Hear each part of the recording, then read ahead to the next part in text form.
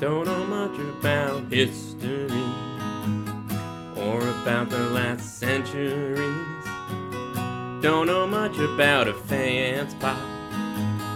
Don't know much about the stoneware jug. But I do know about Rhenish blue. And I know if I could share it with you, what a wonderful pot this could be. Don't know much about French treaties. Don't know much about nails, really. Don't know much about Fort Latour. Don't know what bar shot is for. But I do know about Fort St. Louis. And if I tell you too, what a wonderful pot this could be. Now I don't claim to be Charlie Orser, but I'm trying to be. But maybe by being more Deetsian, baby, I could seriate this cemetery. Don't know much about history. Never met Nicolas Denis. Don't know much about seigneuries. Never found St. Bliss's fort. But I do know that I love you. And I know if you love me too, what a wonderful pot this could be. Sing with me, listener. But I do know that I love you. And I know if you love me too, what a wonderful pot this could be.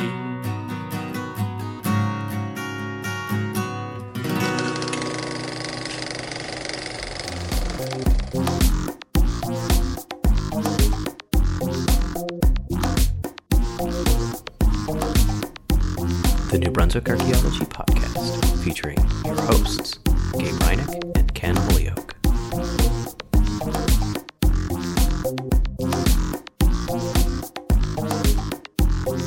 Welcome back to the New Brunswick Archaeology Podcast. I'm Gabe Reinick in Fredericton, New Brunswick, and I'm joined, as I am every fortnight, by Ken Holyoke in Lethbridge, Alberta. How are you, Ken? I am doing well. Good. I see that it's not raining in your studio like it was when we spoke earlier. No, it is. The plumber has been here, and my wallet is drained. All right. Yeah. They are good for a wallet draining experience, aren't they? Yeah. But it's nice to have the rain outside rather than inside. It would be nice to have any kind of rain here, actually. It is dry as a bone in Alberta right now. Oh, is it? Yeah, so apparently, we've had hardly any rain, and apparently this is the grasshoppers may take over here, and whatever the drought doesn't kill, the grasshoppers may eat. Oh, you've really sort of done the whole. It's as if you've moved to. We were watching this David Attenborough. The swarm of the locust swarm. Yeah, is that what Alberta's like? This is what I'm picturing is going to happen here in a month or so. Yeah. There's a guy I work with who's actually a grasshopper expert. I'm going to ask him about it, or is this our future? Yeah. Well, it's good to know. Our grasshoppers out here have gotten trench foot this June. Yes. So it's slightly different. It's wet. Yeah. So we are, as always, we're sponsored by the APA&B. That's the Association of Professional Archaeologists of New Brunswick. But in addition, you may recall that we put out a call. We're particularly interested in organizations like the Balvenie Scotch Company, if they wanted to send in a sponsorship, something like that. But it's not quite Balvenie, but it's similar. It's in the sense that it's a real quality single malt kind of product, and that is Ecofor Consulting, originally out of BC, but now all over Canada. Has arranged for some very exciting swag giveaways. Yeah. And so Trevor Dow, who works for Ecofor, and has arranged for this, sent us a picture of the giveaways. And these include things like what appears to be a waterproof backpack, some camouflage hats if you want to be invisible in the woods. And what I think is particularly exciting is that Ecofor is using its own monogrammed Marshalltown trowels, which are I'm kind of like, I was sort of hoping that we would get one. Well, this is one thing I don't know that Eco4 understood is that we plan to take a little bit off the top. That's how I thought a sponsorship worked. But does this mean we're a nonprofit? I think so. Yeah. Oh, yeah. We're true socialists. We're redistributing the wealth. That's Yeah, exactly. So, I mean, like it is, every night here on the New Brunswick Archaeology Podcast, we're basically inviting you to a potlatch that Eco4 is sponsoring. And when this is all done, Trevor is going to be the hereditary chief of the New Brunswick Archaeology Podcast, I think. But so the way this is going to work, we should say we've got a bunch of friends who are high quality archaeologists who work for Eco4, Trevor, Greg, a bunch of good guys out there. And whoa, Ken, you just rearranged what direction you were facing in the camera while I'm trying to do a prize read here. Oh, did it switch over? It did. Yeah. I just was surprised. Oh, okay. I can see all your baffling now. Okay. There you go. And anyway, so I think what we're going to do is the way this works is you can listen back to our season 1 catalog. That's so that'd be all the episodes up until this one. And you may recall the bingo cards that our friend Wally provided. What you do is you click on that link from Wally, make your bingo card, go back through, and the first person, sorry, it's not the first person. Then what you can do is you either email us a finished bingo card, and where would they email that to, Ken? New Brunswick Archaeology, all one word, at gmail.com. So email us the finished bingo card, or post it to Instagram with us tagged, and we will start entering you into draws for these 3 separate prize packs, which are again compliments of Eco4 Consulting. So thank you very much, Eco4. And I think we'll be doing the draws periodically throughout the summer. Is that right, Ken? Yeah, I think that's the idea. Keep folks engaged. I'm just checking to see here because I think for those of you who are not on Instagram, I believe that on one of the show notes, I think we linked to Wally's bingo card. But you know what we're going to do? I'm going to link it again, eh? On the show notes for this episode. Perfect. So if you don't see them on your podcast provider, you can go to our website at rss.com/podcast/NB archaeology, and you'll find the link to it there. So, and if you're looking for one, shoot us an email to newbrunswickarchaeology@gmail.com. And when I figure out a schedule to reply to all the people who I owe a reply to, you will be one of the people that will get a bingo card to your inbox. So that's right. And so again, we'll be drawing those periodically throughout the summer. And so Ken, just while we're talking about prizes, we still do not have a new name for this podcast. And we're reluctant to order the kind of sweet swag that Eco4 has until we have that kind of name. You go to these conferences, Eco4, they pull up in a branded Land Rover with the Eco4 kayaks on the top. They hop out. I mean, it was pretty wild. I think at the CAA's last a few months ago, Trevor showed up to the conference dinner in an Eco4 smoking jacket, which just incredible. Yep. Custom made.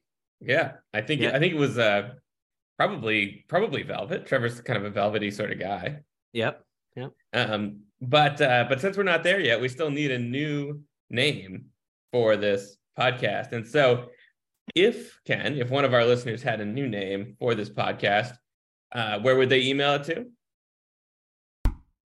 Sorry, we might have to wind back there. I chopped my karate chopped my headphones off of the microphone. That was Ken's frustration, listener, at knowing that we still do not have our branded smoking jackets or opera exactly. Yeah. I'm furious about it, but the person who does suggest a new name for us, this not for us, for the show, yes, new name for the show. This week's prize pack is called The Wars of Others Brought to Your Shores Tour.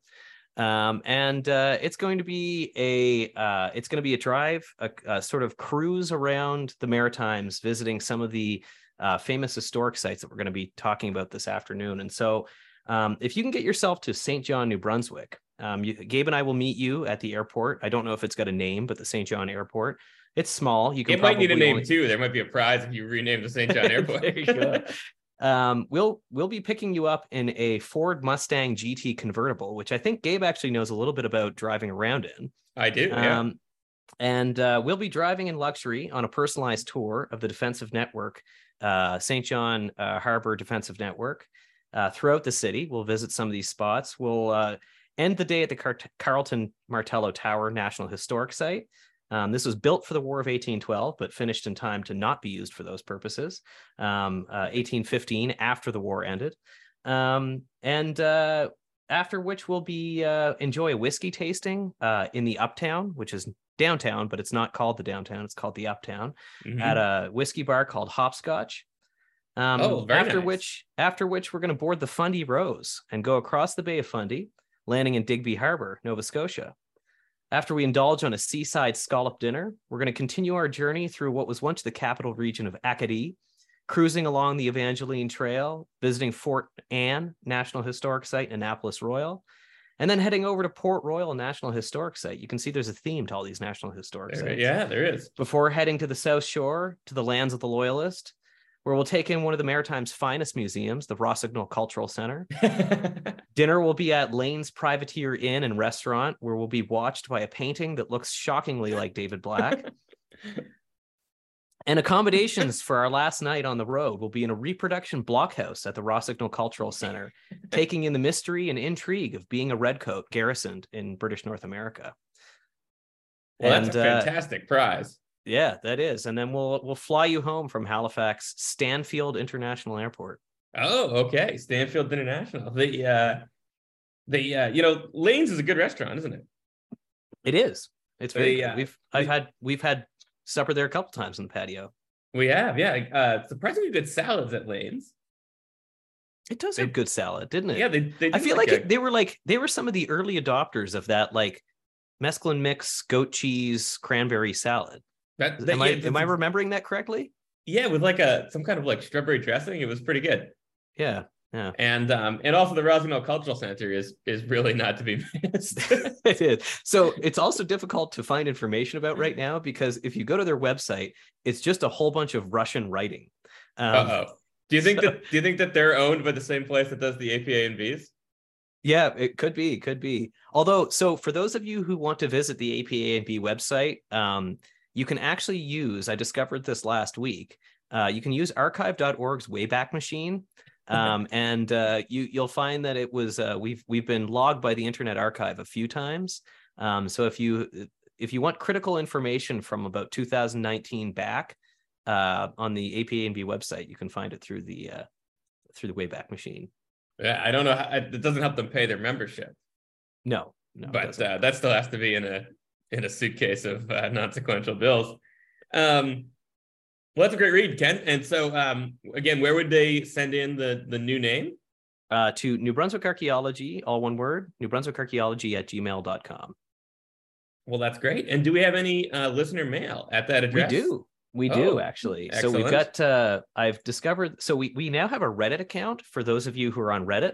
And so we're now getting spam emails from both Reddit and Podcorn. But alongside that, we actually have several emails. So the first one is from Scott Nielsen, a colleague of ours at the Memorial University of Newfoundland. And he was saying that he was hoping to see us at the CA and tell us how much he liked the podcast and get a sticker. So your sticker's in the mail, Scott. It's on. Well, it's not in the mail yet, or is it in the mail? It will be. It will be. Yes. It will be in the mail. Yes. Yeah. So I can probably send it from here because you're heading to America soon, eh? Yeah, I'm headed to the field. Yeah, if you could send that, that'd be great. Yeah. So he had a couple comments on a couple of different episodes, actually. He was kind of going back through. That's No Hiatus. So I believe that was the Transitional Archaic episode, wasn't it? Yes. Or Early Woodland. I can't remember which one we called that. Let's look this up, listener. Yeah, we will tell you facts. As we've said before, we're a fact-based podcast mostly. The restaurant reviews and other cultural criticism are somewhat opinion-based, but the rest of this It's fact-based. Oh, that's early archaic. That's yeah. There we go. The great Early woodland, right? Early archaic. Early archaic. Right. Yeah. Okay. So the early Not the little archaic gap. episode, that's right. no hiatus. So regarding triangular stem points of the Neville and Stark forms, there's my answer. We have these in Labrador as well, and they are found a little bit further north than indicated in the episode. That's actually fascinating. I didn't know that.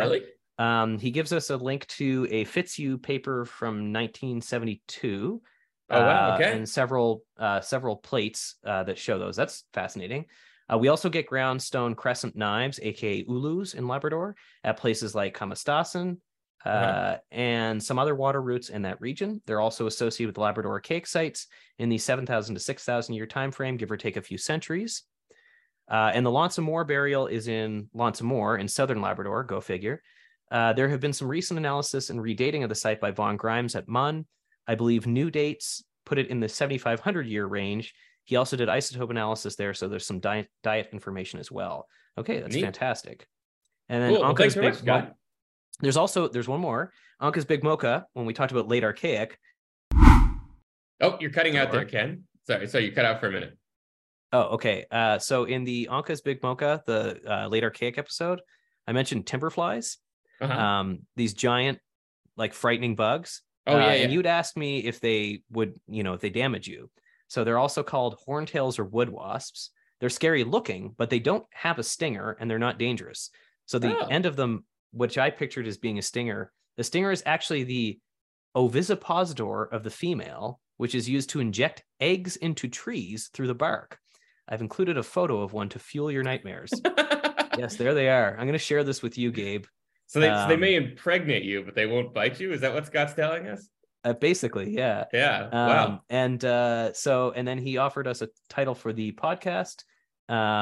Just use an acronym of the current title, the NAP. Thank you, Scott. That was great. Thanks very much, Thank you Scott. For those erratas. We're sorry we didn't catch you at the CAS. Yeah, and Wally wrote us back. He said that he's impressed that it took 13 episodes for Cree Hunters of the Mistassini to make an appearance. For the record, I do think it's a great film. Thank you, Lake Wally. Champlain is a bit southwest of New Brunswick, but a few threads from this episode reminded me of its allegedly silver waters. For one, taking Samuel de Champlain's seriously and literally is how Vermonters made a pliosaur out of a lake sturgeon. And two, the Western Abenaki name for the lake ties in well with Wabanaki ethnicity being especially apparent in the Proto-Historic period. Bidawabagog means the lake between, and the lake is considered the western border between the Wabanaki and Haudenosaunee confederacies. Oh, cool. And he also proposes far too much about far northeast archaeology for the title. It's never too much, Wally. And our friend Michael, who's the archaeology adjacent fan, wrote and actually had some information about the Basque. This might be a bit of an erratum. Where I was talking about that the Basque weren't just coming from Portugal. They are a group that's indigenous to the border region between France and Spain. Among other compelling things, there's a unique language unrelated to others spoken in the region. There's a large Basque diaspora, many of which are in North and South America. Seafaring and fishing is one aspect of the diaspora, but there are others, including sheep herding. There are Basque populations that engaged in herding in Western US, for example, and perhaps in Western Canada. Really? And then he goes on to say that he was happy to hear about that I'm reading Graeber and Wengrow, and that he is finding it to be a rather dense book. But that there is a section in there about the Basque. So I haven't gotten to that one, but yeah, there is. Good to know. Cool. And then finally, Wesley wrote back. He had actually given us a Hukuna errata about the Boswell site. That's right. Yeah, Wesley in Nova Scotia. Yeah. Yeah, and he said, I just recently listened to the Proto-Historic episode. I enjoyed the consistency of jokes aimed at measurement system conflicts between the USA and Canada. Not sure if these were intentional, but if not, these fumbled units work perfectly. He quotes, 1 meter is about 36 yards to you, Gabe. And then he quotes me, 30 centimeters is about 12 feet. And if you do the calculation, we're actually inadvertently Got those right. So thank you for pointing that out, Wesley. Yeah, That's excellent. So thank you. We won't ask Wesley what time of night you were listening to this to be inspired to check our math on the metrics, but thank you very much. on the What's an imperials and exciting? the metrics. Yeah, exactly. Dun, dun, dun, dun, dun, dun. Well, that's a very exciting mail day, isn't it? It is yeah, it was.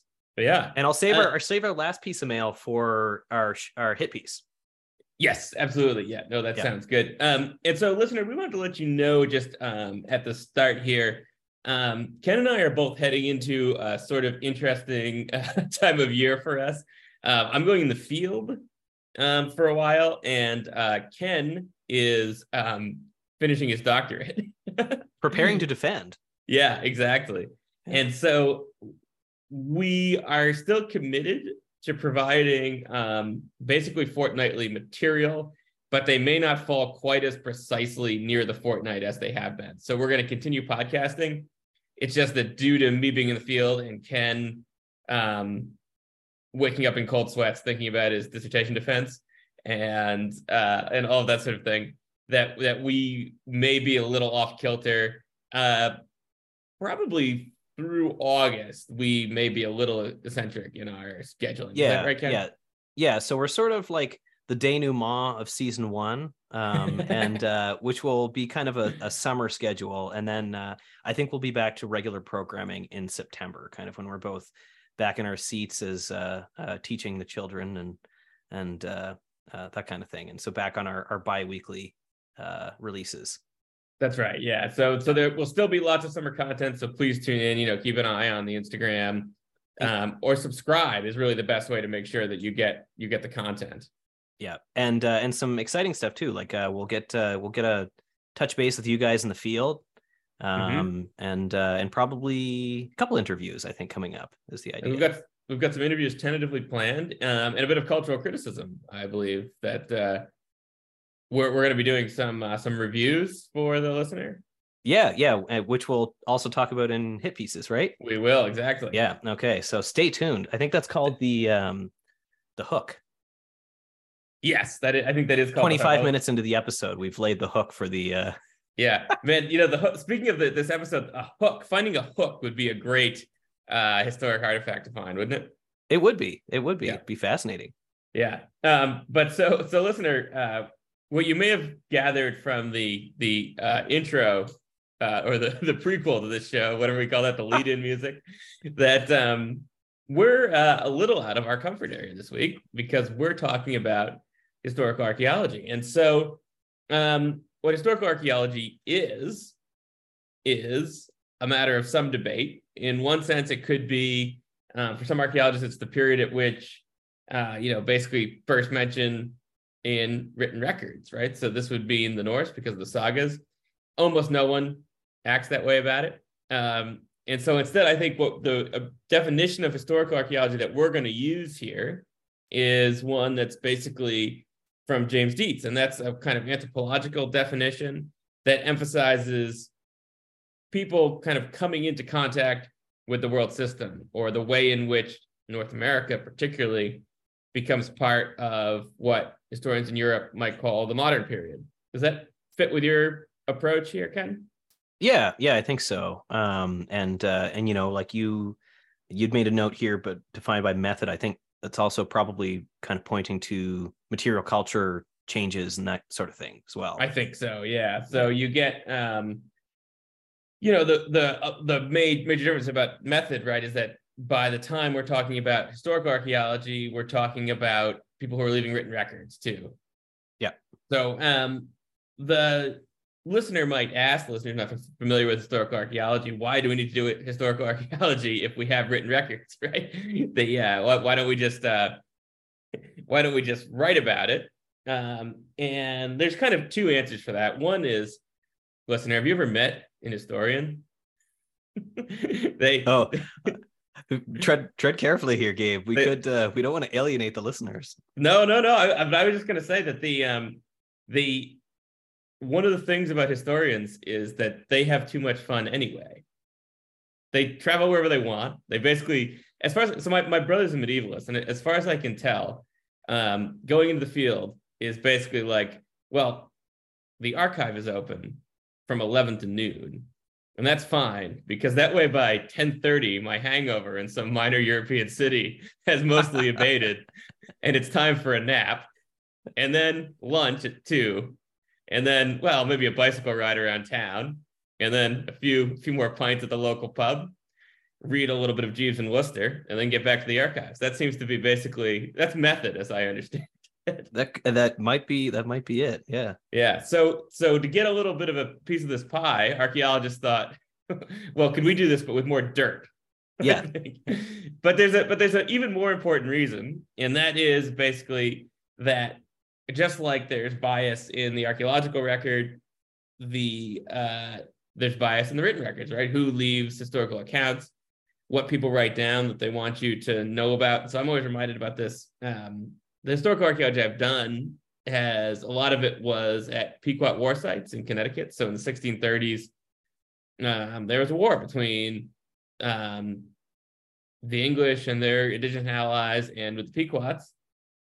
And one of the things when you read the records about this is that there are all these English military leaders basically leaving wildly conflicting accounts of the same battles, in which they each try to make the other military leader seem like the one who screwed up, right? Yeah, they're always the brave hero, and it's not some kid getting killed who's leaving these records. It's these important people, right? Because that means that their records get saved, they get put down in the first place, and all this stuff. So one of the things that archaeology can maybe do is provide a somewhat more egalitarian view of the past by trying to give some voice to folks who otherwise might not appear in historical records. And there's all sorts of examples of this, and we're going to talk about some of them today. But I mean, this includes whole groups, right? In this region, it would include groups like Black Loyalists, Indigenous people in the historical period.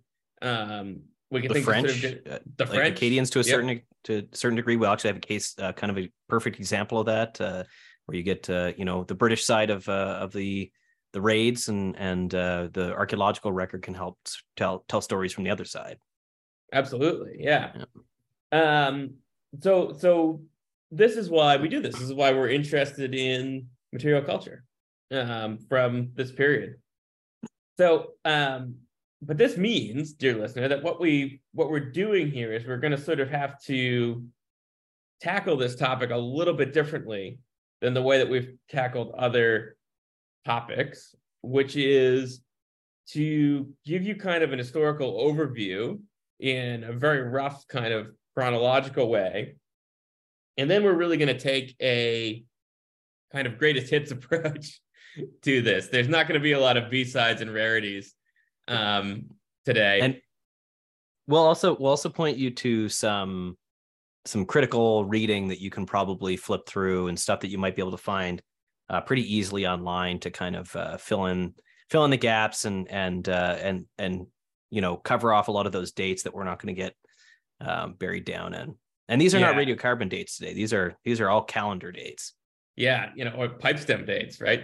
Or pipestem dates, yeah. Pipestem dates, whatever you want to do. And so the other thing I guess we just say is that sort of interestingly, I think, compared to pre-contact archaeology, historical archaeology in this region has never been a big deal, really. It's received less attention, I think. Would that be fair, Ken? I think that's pretty fair. Yeah. I mean, yeah, there aren't a ton of active historical archaeologists working in the region. I think a lot of the historic archaeology that's gone on in the Maritimes was under there was sort of so I guess contemporary archaeology is not as much focused on historical archaeology, but some of the largest excavations that have gone on in the province are as a result of excavations of things like forts under the national park system. So parks, the predecessor to Parks Canada, and their various entities were sort of integral to the historic archaeology of Canada. And as a result, in the heydays, sort of in the 60s and 70s, there was a lot of historical archaeology done in the Maritimes, but mostly at what are these places that are now national historic sites, many of which were French and British forts. And so that's probably sort of cementing Canada's national identity, right? This, new Yeah. flag, new Yeah. new flag, new fort, right? Exactly. Yeah, And two exactly. solitudes. Exactly. The So we've talked a little bit about historical archaeology. So that's text dated archaeology about people becoming part of this modern world system. And there's some useful dates and date ranges here. And we can sort of start with Champlain landing at St. Croix, which goes really, really badly. Yep. Half of his crew gets scurvy. Basically, he gets iced in. It's the Little Ice Age. He gets iced in early. Half of his guys die. Yep. Other than that, it went pretty well. Sort of, it's kind of architecturally impressive. Like it's very very French, I guess, the design, and it's well worth visiting. You can visit either you can't. It's hard to visit the island, but you can look at it from either the American or the Canadian side. Yep. And what we see, I think, maybe when we think about Champlain's visit, and there's a really good book about this by Pendery, published by the Maine Ark Society, Right. which Yep. Summarizes a bunch of things, including the burials, including stuff about some really good accounting of 17th century French material culture. And what we see, I think, one of the things is just that it's not as if the European arrival in North America goes really very smoothly for Europeans, right? There's all sorts of things that they actually don't really understand. Climate, how to manage to eat nutritiously in an iced-in estuary, all of these kinds of problems. They learned some of these lessons at St. Croix, but this is kind of we're getting sustained, basically European contact approximately in New Brunswick by then. That then later becomes important. It becomes important to find St. Croix to establish the Treaty of Paris. Has to find Champlain settlement because the maps are not very good, and to establish where the border is. And this was actually basically led to take us back to the first episode of the New Brunswick Archaeology Podcast. Some of the foundational archaeology in probably the foundational archaeological excavation in New Brunswick would have been at St. Croix Island. Yeah, I think they literally found a foundation, which was important. Oh, there, that's very true. Yeah, and so that then established, good news. New Brunswick's in New Brunswick. It was the St. Croix River. That's the St. Croix River that was referenced by the Treaty of Paris. And so, Ken, you went through the New Brunswick school system. I did. Would you like to tackle sort of our broad culture historical outline here for the historical period? Sure. So basically, Champlain landing in St. Croix begins kind of the French presence in the Maritimes. You'll hear that the French, for those of you who are not native New Brunswickers, are the Acadians. So this is actually a word that derives from probably from Verrazano when he arrived in the Washington, D.C. area in the 16th century. Remarked on the area and the vegetation. It's sort of springtime. It was reminiscent of Arcadia of ancient Greece. Basically, it's very lush. What makes you wonder? So he must never have been to Greece, right? I think he probably read about it. Yeah. See, this is what we mean, listener, when we say that you need to be skeptical of historical accounts, right? He probably read about it from some, equivalent of some, 16th century historian who was, spending about an hour a day, actually doing the field work, and the rest of it was at the bar. It's possible. And so it was reminiscent of Arcadia, but the R was later dropped. It was then picked up by maritimers of the 20th century and leaned into pretty heavily. But the Acadians, as opposed to the Arcadians, are French who occupied the region basically from the early 17th century to the mid 18th century. So there is the Acadian Civil War from 1635 to 1654, which is worth noting. There's a series of sort of conflicts back and forth between the British and the French in these early days. Presumably, I actually don't know much about the Acadian Civil War itself, and that would seem to indicate that's between Acadians. That's what that would suggest, I guess. But I also don't know what happened. Okay, we'll come back. Why don't you take a look for that one, and I'll continue on with the stuff that I'm more familiar with. So, all right, the Grand Dérangement, or Acadian Expulsion, or the Great Displacement, as it's sometimes called. Basically, that's in 1755. 1755. It's also an excellent beer. For those of you who are in, I can't remember what the brewery is. It's from northern New Brunswick somewhere. It's an excellent IPA. And that's between 1755 and 1764. And that's the period of time when the British have basically are asserting control and establishing themselves throughout all of the maritime provinces, and are pushing Acadians off the land, often through very violent conflicts. So can I just chime in here? Sorry, just to go back to the Acadian Civil War real quick. Yep. So that embarrassing enough, that's Charles Latour is among those. So all the stuff about the Latours. Yeah. There you go. Sorry, he's in there. So various kinds of Acadian infighting. Okay. But no, of course that's the Latours. Sorry. There's a brewery, not a brewery, a distillery now that has various Latour themed liquors. And I knew that when I opened up my computer and I saw that the Wikipedia article had already been clicked for the Acadian Civil War, I thought to myself, why have I clicked this? And then I remembered why as soon as I opened it. Fort Latour being a fort that we did not discuss last week, and that I see that I didn't put good notes on this week, but we've talked about it in the late Archaic, and we've talked about it, I think, in the early Woodland and the late Woodland, and we'll mention it again today. So, so continuing on, you have the 7 Years' War, which is actually a kind of a large conflict in parts of Europe, India, and the United States, or throughout the Americas. It's a series of battles that are going on between 1756 and 1763. So it actually is 7 Years' War. So you remember there's like a 9 Years' War that actually goes for like 12 years or something like that. I can't remember. I lost interest. It's been a long time since I've done these history lessons, but basically these were ongoing battles between the British and the French. Basically the British sort of, again, continuing to sort of wrestle control of parts of New France and then into Quebec.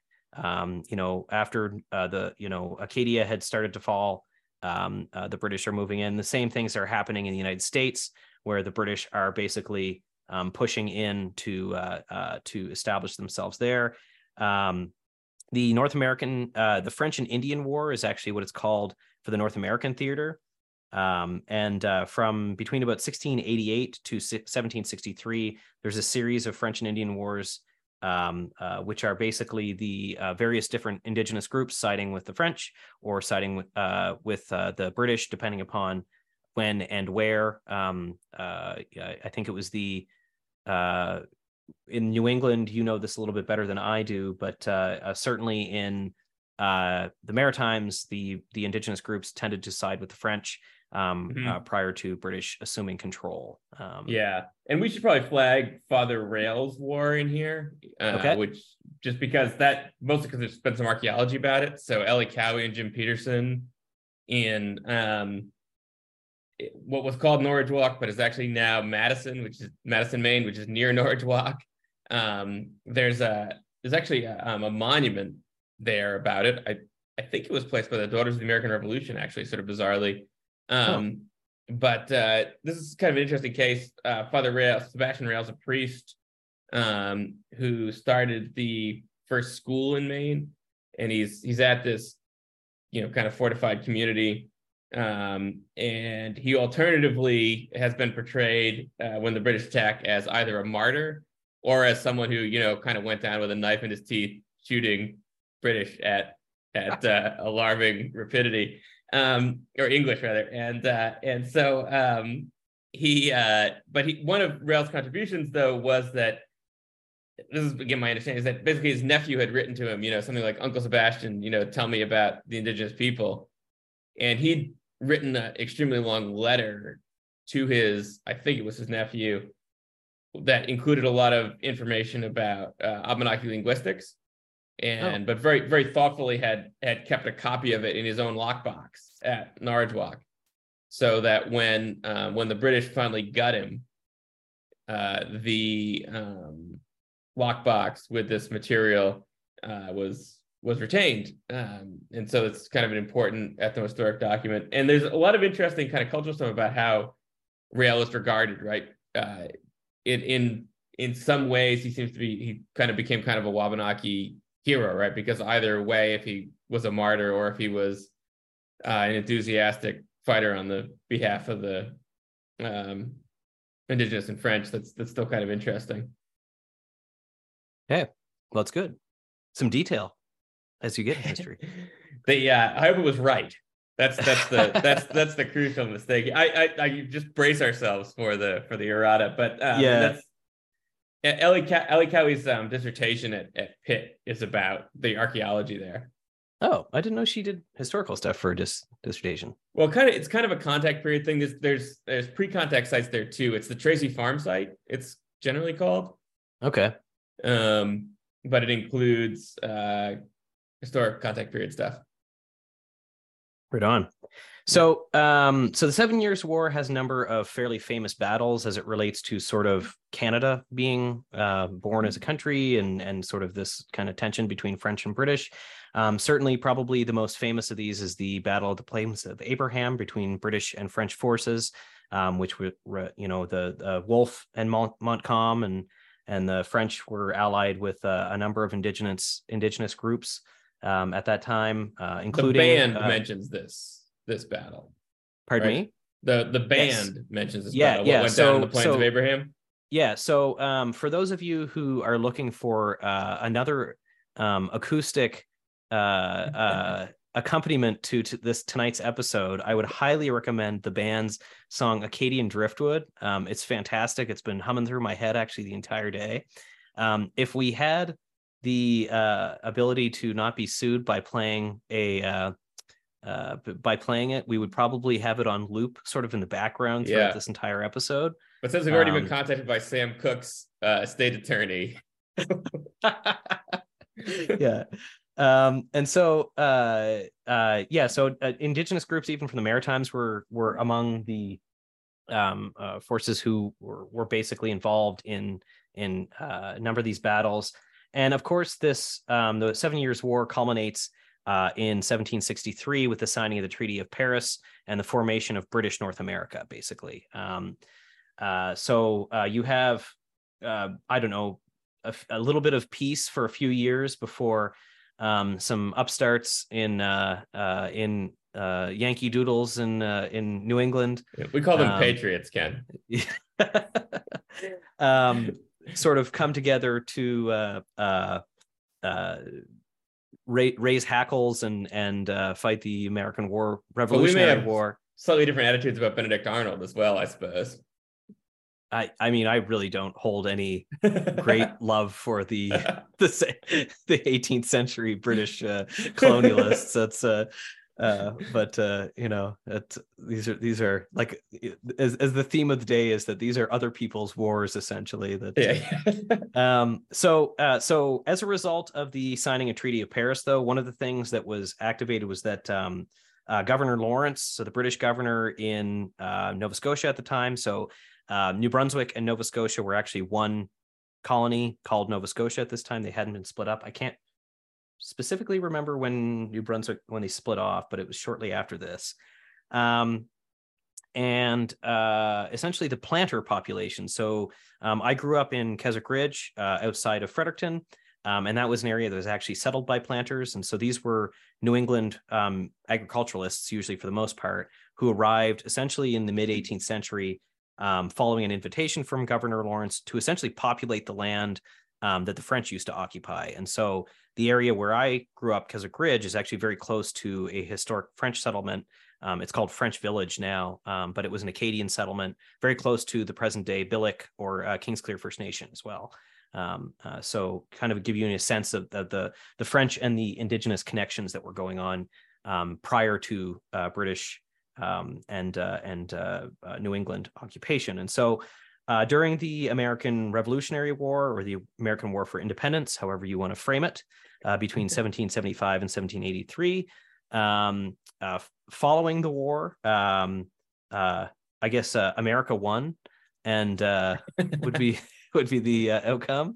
And American colonists who were loyal to the crown, British crown, during the American Revolution were brought up to what remained a British colony, British North America and Canada, and were settled on the land. And so some of the original land grants in the original petitions and original land grants in New Brunswick date to sort of this period between sort of the late 1760s to the 1780s.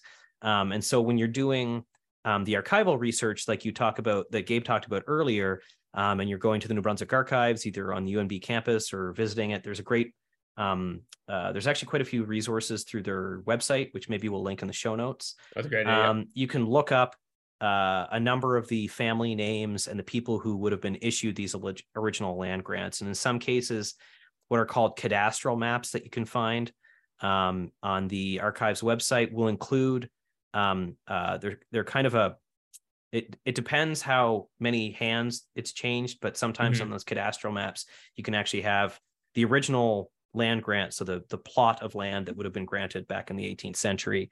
And so you have a variety of people, particularly along the Wolastoq River, between sort of Fredericton and down to the city of St. John. You have these very long, kind of classic colonial lots being set basically from the river back. They're all about, I think they're 100 acres each, I think was the standard issuance. Yeah. And is the shape to afford access to the St. John?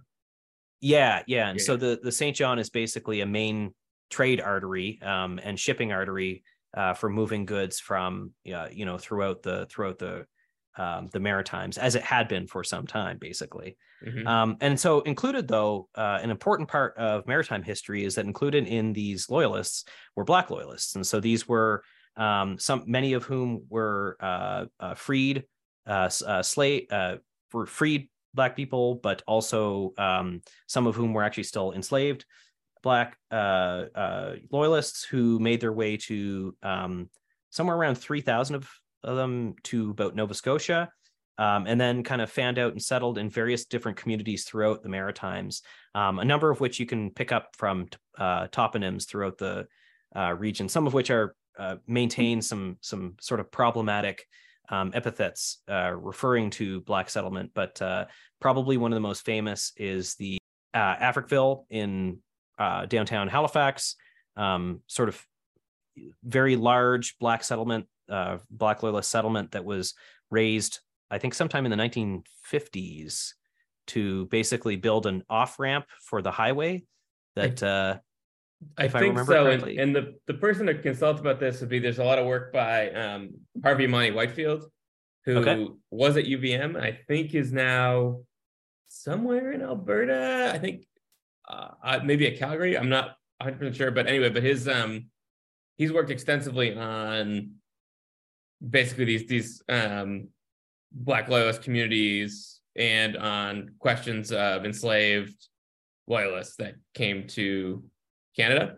And so highly recommend his work. He gave a lecture here at UNB, one of the premier lectures for the arts council. I can't remember which one it was, but the Faculty of Arts. His work's really interesting. And the other person I would just flag here is, I'm actually on a master's committee. It's very exciting. Emily Drakio is working on questions of basically locations of enslavement here in basically Fredericton, Fredericton and surrounding areas.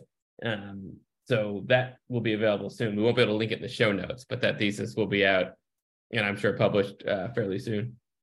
Very, very interesting. And so, and my kind of connection to this actually is that where I grew up, just in behind my parents' house in Keswick Ridge, there is a Black loyalist cemetery, many of whom the dead that are buried there are the ancestors of the first Black NHL hockey player, Willie O'Ree. Oh, interesting. His family is there, and so I'm guessing at some point there was a Black Loyalist settlement in the area where I grew up, but I actually don't know much about the history of that. So yeah, no, I think that's actually a bit of Emily's work on this, is just sort of recognizing that many of these kind of locations are not well recognized, by the kind of contemporary inhabitants of this region. So it's important to acknowledge those kinds of places. So I know there are examples just about, even in talking to her, about who was an enslaver. Some of the kind of famously now, I guess, some of the big names in the province of people that the kinds of people that would have university buildings named after them were enslavers. But the yeah. But sort of a bit of a reckoning about this kind of history. It's excellent. So that is kind of the timeline up until the 18th century and late 18th century. And after that, throughout the 19th century, you have a series of sort of in-migrations into New Brunswick, various different European groups, a lot of, British Isles, but as well, you have German groups and Dutch and other Eastern European groups arriving. You'll notice that there's like hamlets in some parts of the province that, in like the Sussex area, there's a lot of German and Dutch history in that area. So agrarian sort of farming settlements and that kind of thing. And then you're kind of into the sort of Euro-Canadian period. And that kind of, I think, is sort of a very glossed over pre-Confederation historical timeline of history. I think that's great, Ken. I think we definitely passed the 7th grade. And I think I think they're gonna let us into high school. The shame of it is that I took all these Canadian history courses in high school and university, and man, I retained so little of that for some reason. Yeah, I wonder what reason that could be. But no, I have an excuse. I took no Canadian history courses ever, I don't think. So Ken, I think we're going to pivot to material culture, but since I am not broadcasting from my usual UNB studio, where I don't have air conditioning and the fan would have made this deafening, I'm sitting in a dining room chair, and I desperately need to get a pillow to support my back because I'm peering at my computer, which is propped up on a cookbook. So I'm going to propose, Ken, that we pause here briefly, refresh our beverages, and I get a pillow to continue into the material culture part of this. How does that sound? Yeah, I think I could use another English ale. Yeah, I think I could use a whiskey and that pillow because my back is killing me. Different color. What are you drinking now? It's a little bit lighter, so it's also an English ale. It's called the Dandy. Reasons to be cheerful. This is actually a Calgary beer. So Henderson's is my favorite Toronto beer. This is probably my favorite Calgary beer. Okay. And the listener can't tell, but to lean into the full summer experience, Ken's drinking his favorite beer, and he's wearing a shirt that I'm pretty sure you can see from outer space. That I don't think. What's that? Tell us about this shirt, Ken. I don't think it's an Aloha shirt, technically. I don't know. So this is a shirt that I can't tell which part is purple, which part's blue, or if it's all blue. Yeah. And they're flowers, I think. Are they flowers or birds? I hadn't really puzzled to look at it. I quite like it. It's very bright. Great. I was very upset, actually, that the poor workmanship. There's a small tear, actually, in the shirt. Oh, that's a shame. I think it's bright enough, though, that it's covered up by the loud colors. Yeah, I mean, and my chest hair. That's Yeah. There's enough distraction on the sleeves and on my chest that. Yeah, well, it's bright enough that the floaters in my eyes have obscured the tears. Is it some sort of moisture wicking fabric too? It's not, but it's very breathable. While it's not muggy here, with age, my tolerance for heat decreases the older I get. And I perspire and expire much faster. And So I need a breathable shirt and no undershirt and an open collar. So Ken, it's not that we're expiring faster, it's just that we're closer to our expiration dates than we used to be. That's what it is. yeah.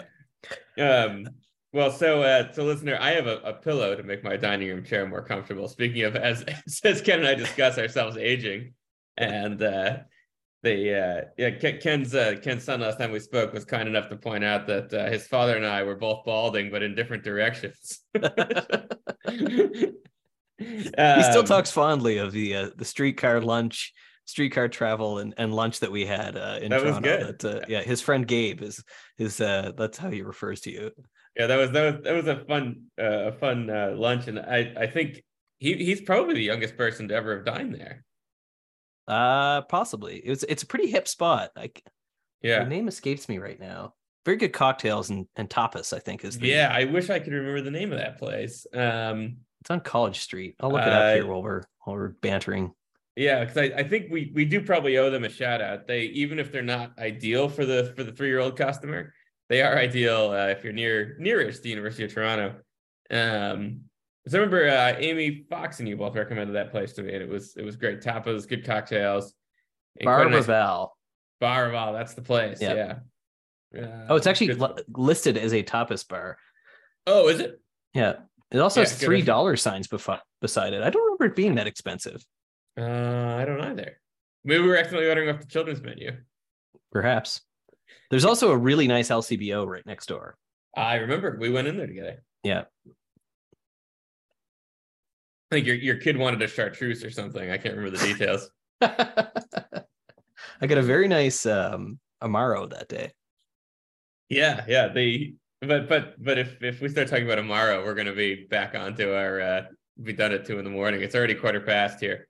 Yeah, exactly. 15:15. So we're talking about material culture. And so we're gonna kind of go all encompassing here.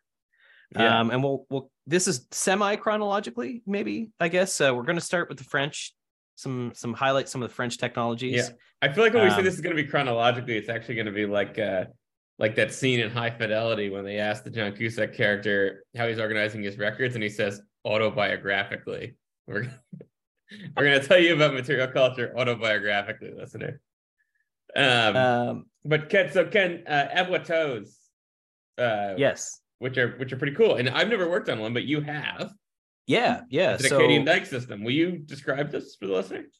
Yeah. So when the Acadians arrived in the Maritimes, they settled in areas that were very in close proximity to a number of these very large salt marshes and tidal rivers, of which were familiar to areas in, I believe it's the southwest of France, part of France, basically, that was similar to the homeland, and using technology that had kind of been developed in the homeland in France. The Acadians adapted a pretty sort of engineering marvel technology to manage these salt marshes and salt flats. And so essentially using a system of sort of dikes and levees. So these are basically trenches that are dug. So the levee is the dugout part, and the dike is basically the mound that is placed beside that. And then this, what is called an aboiteau, which is a sluice system. And so this is like a trough, basically, that is placed at the bottom of a dike, so that at high tide, essentially the water would come in the tidal river. It would fill up the river. And in the sluice at the bottom of the aboiteau, there was a small, what's called a clapper. So this is basically a little door that would shut closed and would not allow the salt water to go into the marsh. And so that it would prevent salt water from getting into the marsh area that was behind the dike. Then as the tide receded, the water that was in the on the salt marsh or above behind the dike would actually drain out through the sluiceway. So the clapper was one way, so it kind of stopped water from getting in, but allowed water to go out. And in doing so, they built these, hundreds of these along the waterways, along the Petitcodiac, Shepparton, the Musquash River, not Musquash, What's the one between New Brunswick and Nova Scotia? Maybe that is Musquash. I don't know. The one I remember you guys all talking about were the ones you worked on in the Petitcodiac project. Yeah. And so I had the opportunity actually. So a few years ago, for those of you who are New Brunswickers, you might remember that the Petitcodiac River Ken, actually I hate to tell you, it wasn't a few years ago. I think it was a decade ago. Oh, it was over a decade ago. It was the first year I worked in archaeology, actually, this project that we found the Aboiteau, and then we found other ones during the Petitcodiac project. Oh, okay. Yeah. I remember Jesse, I think, because Jesse took that gap year. So he joined us a year later than we did in our MA program. But I remember he was on that project for a year, long time, but a long time. I mean, they apparently knew him by name at the Auberge in Moncton or wherever he stayed. Missaguash River, not that's the river between New Brunswick and Nova Scotia. And in any case, the Petitcodiac is a great example of this. This is the river that runs through Moncton, New Brunswick. For those of you who are not familiar with New Brunswick geography, sort of in the southeast of the province, Acadian homeland, really. Moncton used to be called the Bend, and for reasons that I'm sure many Francophone New Brunswickers would love the city to be renamed back to the Bend because of the, as we'll learn about, the Moncton comes from a rather ruthless French or a British general. So I have a question, Ken, about that topic. It's just about spelling, which I guess is stupid, but Moncton the city spelled this name differently than Moncton the general, right? It's still named after him, though. It is, okay. Yeah, they dropped the K, and I'm not sure why. I was just going to ask if you knew why. That might be to make it more palatable. Who knows? I'm not actually sure why. Yeah, that would be a classic New Brunswick concession to the Acadians. Now we'll give you one letter. Well, Mark in French is with a C, so why does what's the who knows? Can you imagine that's the reason? I mean, it wouldn't shock me. I was reading this fascinating thing that I said. This is only loosely related, but the Centennial Building, which is being basically wrecked as far as I can tell, which is this modern building quite near where I live, downtown Fredericton, built in the 60s, basically to divert federal funds to make a gigantic administrative building. It's kind of a cool modern Miesian box, so it's sort of neat modern building.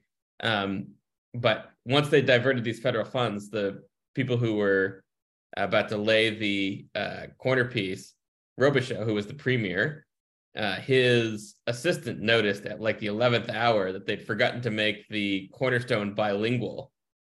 And without even consulting Robichaud, realized that the crisis was going to be so acute, he had to call the mason and have it remedied. And so, skip 16 levels of government to have that taken care of. It's, I think, recorded in his memoir or his journals or somewhere.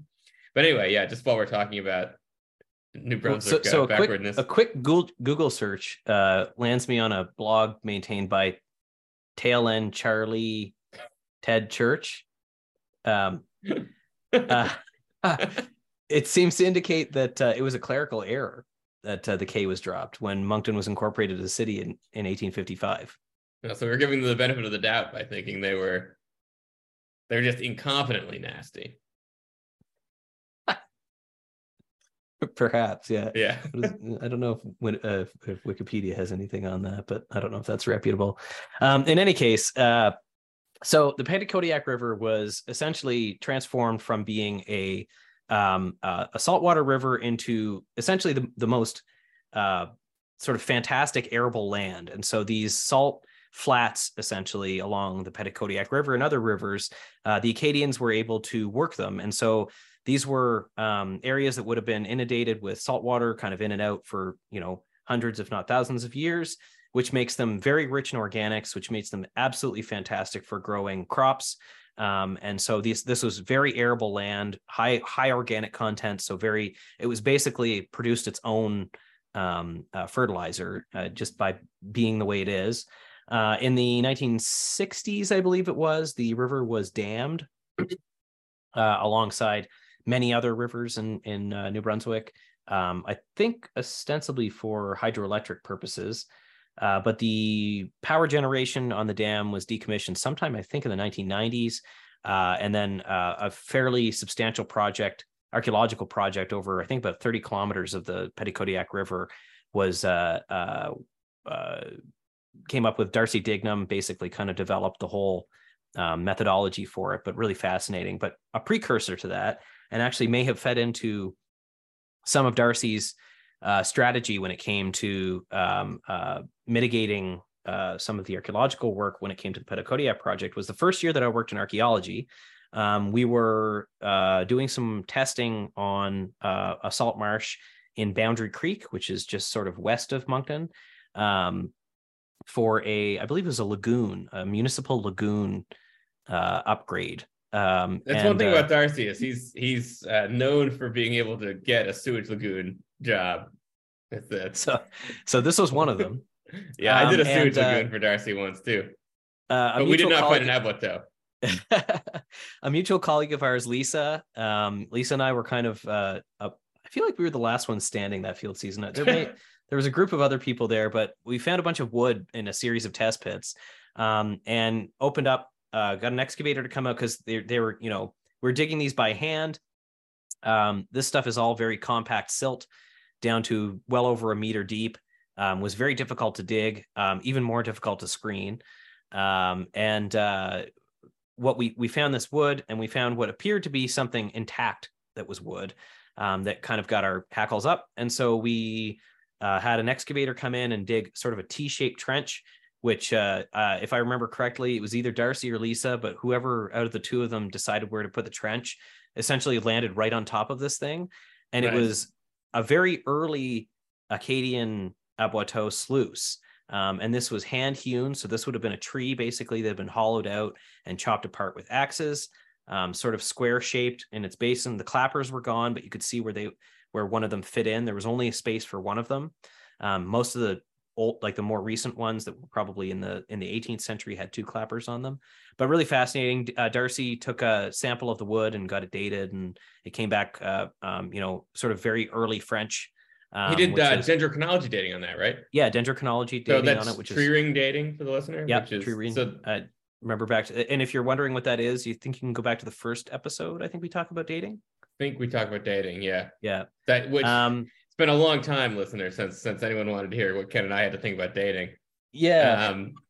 But it's kind of an interesting case study in like, what do you do when you find artifacts that are unstable? And so when we say unstable artifacts, we're talking about material culture that would degrade, basically taking it out of the ground without kind of any preventative measure. And so when wood is found in a wet context, it is generally in good condition, because if it's in mud, for example, it's in what are anoxic conditions. So it's not, the wood is essentially preserved. It's kind of, think of it like a bog body would be kind of the similar idea, right? Like until you take them out of that, it doesn't degrade. And so we had uncovered this. We had, after we uncovered it and excavated it out, this is the first time I met a colleague of ours, Vinny, who told me, So this is my first year working in archaeology, and so I had one of those shovel bum trowels that was like unsharpened, wasn't up to snuff, wasn't an archaeologist trowel. It was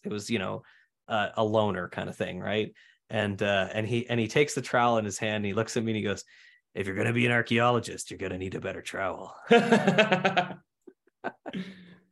I got Vinny Bourgeois, the great New Brunswick archaeologist. Yeah. And I got to Marshalltown, right? Shortly after that, actually. So it wasn't even a Marshalltown. It was no. Well, it might have been, but it was one of the ones that was like the big guys. Yeah. And listener, you potentially go to Marshalltown with the Eco4 logo if you are thinking about those bingo cards. Think about those bingo cards, and you've probably dabbed a couple of them. So in this case, basically we did a bunch of archival research, the kind that Gabe was talking about earlier, at the Musée d'Acadie at the University of Moncton, or Université de Moncton. And unfortunately, there were no facilities that were able to take the sluice and preserve it. So a large object like this would need to be submerged in an epoxy. What's it called? Polyethylene glycol. Polyethylene glycol, which you have experience with, the canoe that you guys found in Maine, right? Yeah, Tim Spar found. process. I mean, the example might actually be kind of illustrative. So Tim Spar, who runs the CPAA, Cape Porpoise Archaeological Alliance, and me and other people, Arthur Anderson, Art Spies, Gemma Hudgel, found this. So Tim found it, and then we all kind of excavated this thing from the intertidal in basically Kennebunkport, Maine, which, within sight of the George Bush compound. I found out later that on camera, I had apparently, it's a little stressful to excavate one of these things, right? Because they're pretty volatile. And so I'm standing in the water up to my hips, and I'd been out there for a while, and someone came around with spicy Cheetos, and I ate some, and I apparently said slightly too loudly that I'd always wanted to be eating some rich person's spicy Cheetos while excavating Maine's oldest canoe. but what can you do? And anyway, but Tim came up with this. Like, Tim's a museum studies background kind of guy, so knows a lot about stabilizing artifacts that are not going to be in good shape for long. And so you take this dugout canoe and you basically put it into this wooden box, supported by actually pool noodles to give it to make sure it maintains its structure. Stability. Yep. Yeah. And then you slowly basically give it kind of a freshwater wash, but then you're slowly putting in more and more polyethylene glycol. And what that does is it basically leaches into the cells of the wood and sort of fills in the cells. So rather than degrading, the thing is given structure and stays together. And it's the same thing they do for shipwrecks, which is relevant, big shipwrecks like the Vasa, which is known as Sweden's first submarine, I believe. Yeah, and so this is a technique that you can do if there is a facility and an institution that's able to preserve this. Unfortunately, even with the early date, there was no funding or availability to preserve this, and so the methodology that came up with was that the safest thing to do with this was to basically rebury it in similar conditions. And so we had exposed this thing, we wrapped it up in basically textile wrap, packed in very tightly a bunch of mud around it, basically, so that it was the shape was kept. And then the really, really talented operator who had helped uncover the whole thing and didn't nick it once, basically. So the backhoe operator, yeah. Who was a talent in and of, it just incredible. Some of those guys are miracle workers. Yeah, so basically they came up with this sling system where it was a very complicated, we had to get it we had pedestaled the whole thing, and then we had to bring it into the sling. Then we had dug a separate trench elsewhere on the same marsh flat outside of the project area that would not be disturbed, that basically was just going to be there, and reburied it at like almost the same depth. So it should be basically in identical conditions. Cool.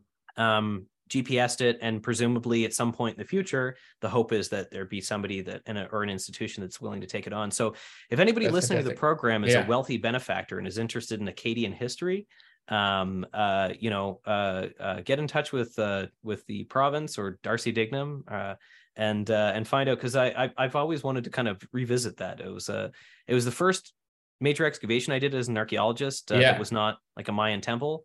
And that it was a really fascinating learning experience. And so I've always kind of been fascinated by Aboiteaux as well, like the technology and super cool. Yeah, very, very cool. So I remember one of the or the other thing a wealthy benefactor could do is ask the province, hey guys, what's the budget line this year? What did that go to? Yeah, exactly. Yeah. Maybe you guys should be doing this, or we get a research position, an endowed chair of research at the New Brunswick Museum or something like that. There we go. That'd be great. But one of the things I remember Darcy talking about in the Petitcodiac was that these systems, it's my recollection that there's kind of a modern version of these too, right? That they had to be sort of replaced with metal ones. Yeah. So the mitigation for so there was archaeological work that went on with the Petitcodiac, but because it had been dammed, essentially a lake had formed and so there's different levels of sedimentation that had built up on what was formerly shoreline. And so once the tidal flow was restored to the river, what it was going to do is start to eat away at some of this what had been shoreline, basically, right? And it was going to naturally sort of just slough off and disappear into the river with each tidal flow. And so to mitigate this, they essentially borrowed an old idea and built these large concrete and metal aboiteaux and new diking systems and new levees. And so what we were doing as archaeologists was essentially standing on the banks of the Petitcodiac River with about a meter or so of soil between us and the river, and usually it was frozen because it was the middle of winter when we were doing. Oh, I remember hearing about this. Yeah, and we were monitoring an excavator dig, a 2 to 3 meter deep trench or levee. Yeah, explain what monitoring is for the listener. And so this is essentially when an archaeologist watches heavy equipment do archaeological work or do excavation in and around an area that is of archaeological concern. And this is usually sort of a mitigation of last resort.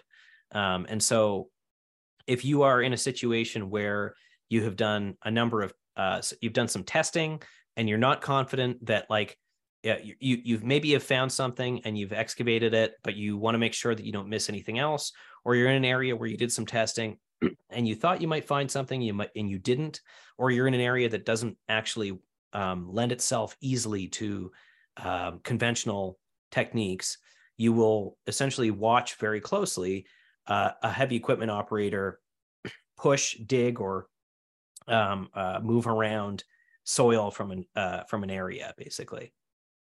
The listener can't tell, but Ken just took a gigantic drag on perhaps the largest cohiba I've ever seen, and apologies, listener, for the fading the grunts here.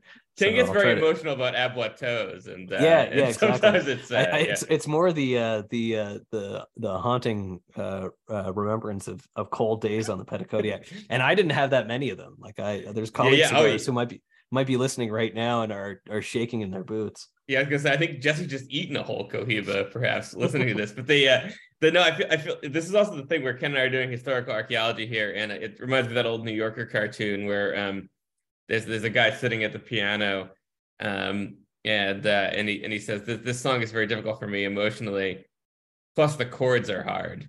This is what Ken and I are doing here. So that's we get aboiteaux. That's a half an hour on aboiteaux. Now we're going to do about 10 minutes on everything else. So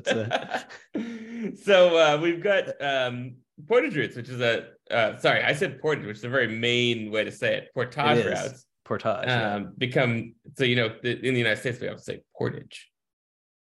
Like Portage Lake. Yep. You also say callus. We do. That's where the express goes. Yeah, well, I mean, we don't want to be pretentious, Ken. Yeah. And so as I think we were interested in this in the pre-contact period, but one of the things that becomes interesting, I think, throughout the Northeast is that various kinds of indigenous routes become other kinds of transportation routes, right? So they become wagon trails, they could become highways, they could then become rural highways, and so many of the routes that folks drive on now are past indigenous transportation routes. Yeah, and these overland travel routes the indigenous groups were using also were integral to the early European presence there. So, for example, there's an indigenous portage route between the Washtenamock Lake or Canaan River and the Petitcodiac River that became kind of a central corridor for the French to travel between Fort Beauséjour and Quebec City, for example. It was part of that travel route between essentially the southeast of New Brunswick all the way up to sort of the French occupation in Quebec too. So, these became parts of present day travel routes, and then, as you said, in some cases became highways over time. Yeah, absolutely. Okay, so I think what we're going to do now is we're going to kind of run through, this is the old pre-contact archaeologist joke: is what's an historical archaeologist? And the answer is someone who does research on eBay. There's a certain element of, so I my PhD supervisor is Kevin McBride, and he's an historical archaeologist now. He's a prehistoric archaeologist before that. But he was always singing the praises of that where you actually get the good reference material is at church basement book sales, where you could pick up, these antiques guides that were actually way more useful than most of the stuff archaeologists are putting out that, but Kevin also holds up a pipe stem and says, "Oh, the site is 1680," but we'll get to that, I guess. Yeah. Kind of eyeballs it. I'm realizing I forgot to put numismatics on here, but for those of you who are interested in it, we're entering into the period where you can use coins to date sites, and in many fill deposits you'll find a series of pennies dating back to. Which can actually, that tells you that it's pre 2015, I think too. I think so. Yeah. That's right. And wanting more coin actually is one of the themes of our sponsorship program. All right. So nails, Ken. Nails. Yeah. The nails that folks use now are wire nails. They are. Yeah. And so they're they're basically poured into a mold, I think. Aren't they? No, they are, but then they're cut into. They're extruded or something. Yeah, who knows? Yeah. America. In any case, there's a machine that makes them, and they're very uniform. Yeah, exactly. But before that, there were cut nails. Yep. Where the machine, they're also made with the machine, but it cut them out. It cut them out of a piece of metal. Yeah, and so the nails kind of actually have a sort of a chronology that you can trace.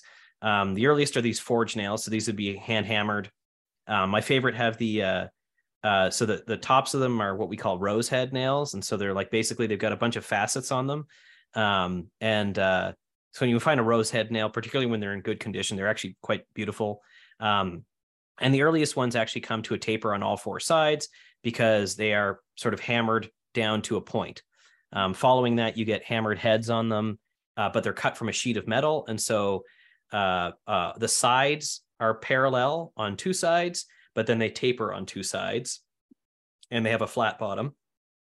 Then the hammered head disappears. You know what they say, Ken? As Queen once said, it's flat bottom nails that make the rockin' world go round. Right. And also tells you if the site's before 1850. That's the second verse. We didn't. That's the second verse. Yeah, it got cut when Queen released it, but it's hard to believe. That's and so if you still have a hammered head, it's probably early 19th century, maybe. But by the time you have cut and tapered shanks with a square end and a regular round head on them, you're in the late 19th century and to the early 20th century. And then round nails, like contemporary sort of industrial made nails, probably post-date 1890. And so when you find these things, they don't necessarily date a site, but they can give you a sense of if you find only forged nails, you're probably looking at a site that was using nails that were produced before 1850. And that can give you an indication of kind of the age of the site. And so a lot of these Acadian sites that we're talking about and early British place sites will be using these hand forged nails. Kind of interesting stuff. We were working on a transmission job in the southeast of the province and found there was an old farm property and there's an old forge actually on the property itself. And in that excavation, we found a number of old nails and what appeared to possibly be St. Ange pottery. Oh, really? Actually, cool. So neat. This farm had probably been around for a couple hundred years, and the forge may have been sitting where one had been before it. So it's kind of cool. Very cool. Yeah.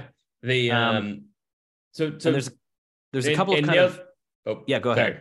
So I was just gonna say nails are important because they're ubiquitous, right? So yeah, the thing about nails, you get archaeologists like good sample sizes, right? Yeah. So yeah, there's a lot of nails. I applied for a job with with Parks Canada. They had a question, and that was, what would you do with a collection of about 1 million nails? And what is the sample size that you would retain in a collection? Was the correct answer, oh no. I've been sentenced to Fort to Lewisburg to be the cultural research director. But yeah, like so Nails can tell you a lot, and there's a couple of like sort of reliable chronologies that you can use for this. So the National Park Service in the States actually has this nail chronology. It's called As an Aid to Dating Old Buildings, by Lee Nelson. Parks Canada has some stuff on this as well. That Nelson paper is kind of the classic. It's got really good images. Yeah, it does. And actually that Acadie of the Maritimes actually has a really great sort of small version of that in their material culture. Cool. And chapter. We'll throw that in the show notes. Yeah. And so the next one is pipes. Yeah, and so I mean, you've got this in the notes as laying pipes, and I just have to say that one of the finest perhaps archaeological memories I have in the Maritimes is seeing David Wilcox, who of course wrote and performed laying pipe, with you, Dave Black, Emily Hubert, and Gary Copeland. Yep, and who's Jesse my Webb. PhD supervisor. Yeah, and Jesse Webb at the Harvest Jazz and Blues Festival. Was that 2019, 2018? 2020? No, 2019, I think. 2019. Yeah, 2019, I think. Yep. Right before the world ended. Show. That was a lot of fun. It was. Wilcox, I think, was the American audience might know him. He was the guitar player in when Ian and Sylvia had a kind of folk rock band called the Gray Speckled Bird. He was their guitar player on a few of their albums. And in Canada, he needs no introduction. Yeah, exactly. But I try to, because everybody's doing the Bearcat right now. Everyone is doing the Bearcat. Well, it's summer here, and I don't know. They could be living their riverboat fantasy. That's true. Yeah. But we're laying pipe right now, so and dating pipes. So you said Kevin can pick up a pipe and tell you how old it is. And so what's the deal with pipe chronologies? So basically, what the issue is, it's the borehole in the pipe stem changes through time. So this is the passage through which the smoke would travel, basically. Yeah, that's right. Yeah. The listener will appreciate that Ken approaches the passage of smoke through a pipe almost clinically, as if he's never participated in such an activity.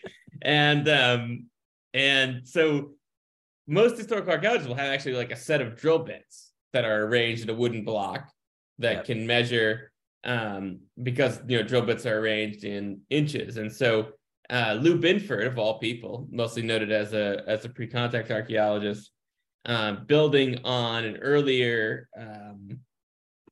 realization that these had changed through time, developed a formula that you can use. So you measure the borehole, and then the borehole can be entered into this formula that gives you an estimation of the date, because basically there are kind of two factors going on. One is that the borehole gets smaller through time, is the ability to make these pipes better. Basically people start to make these pipes better, rather. And then the other thing that's happening that's important for understanding why pipes are so common in the archaeological record is that apparently when they would get sort of stoppered up, right? Like they're kind of Gandalf pipes, right? Like you've got the bowl is a ways away. Yeah, and so for the listener, the reason that you find pipe stems more frequently than you find pipe bowls is that this, like a fresh pipe that came to you from the old world that was shipped across the ocean, would be, I don't know how long these were originally, but essentially you would break off bits of the end of the pipe as you went along, because they would get clogged up. Mm-hmm. Exactly. So completely. So they were kind of like those fake cigarettes that they used to give us as like Halloween candy. Right. For the listener that is under 30, they will not remember this. They used to hand out Halloween candy that when I was a kid looked exactly like a cigarette and had red paint on the end of it, so you could pretend you were smoking. And then they removed the red end of it, and then they got rid of them altogether. But they came in a little pack that looked exactly like a 20-pack of cigarettes. In Maine, they actually just gave us loose Marlboro Reds when we trick-or-treated, but they no American Spirits. That's my favorite American cigarette. Yeah, I know it is. I mean, I grew up in a more rural rather than hipster area, perhaps. Oh, okay. All right. Yeah.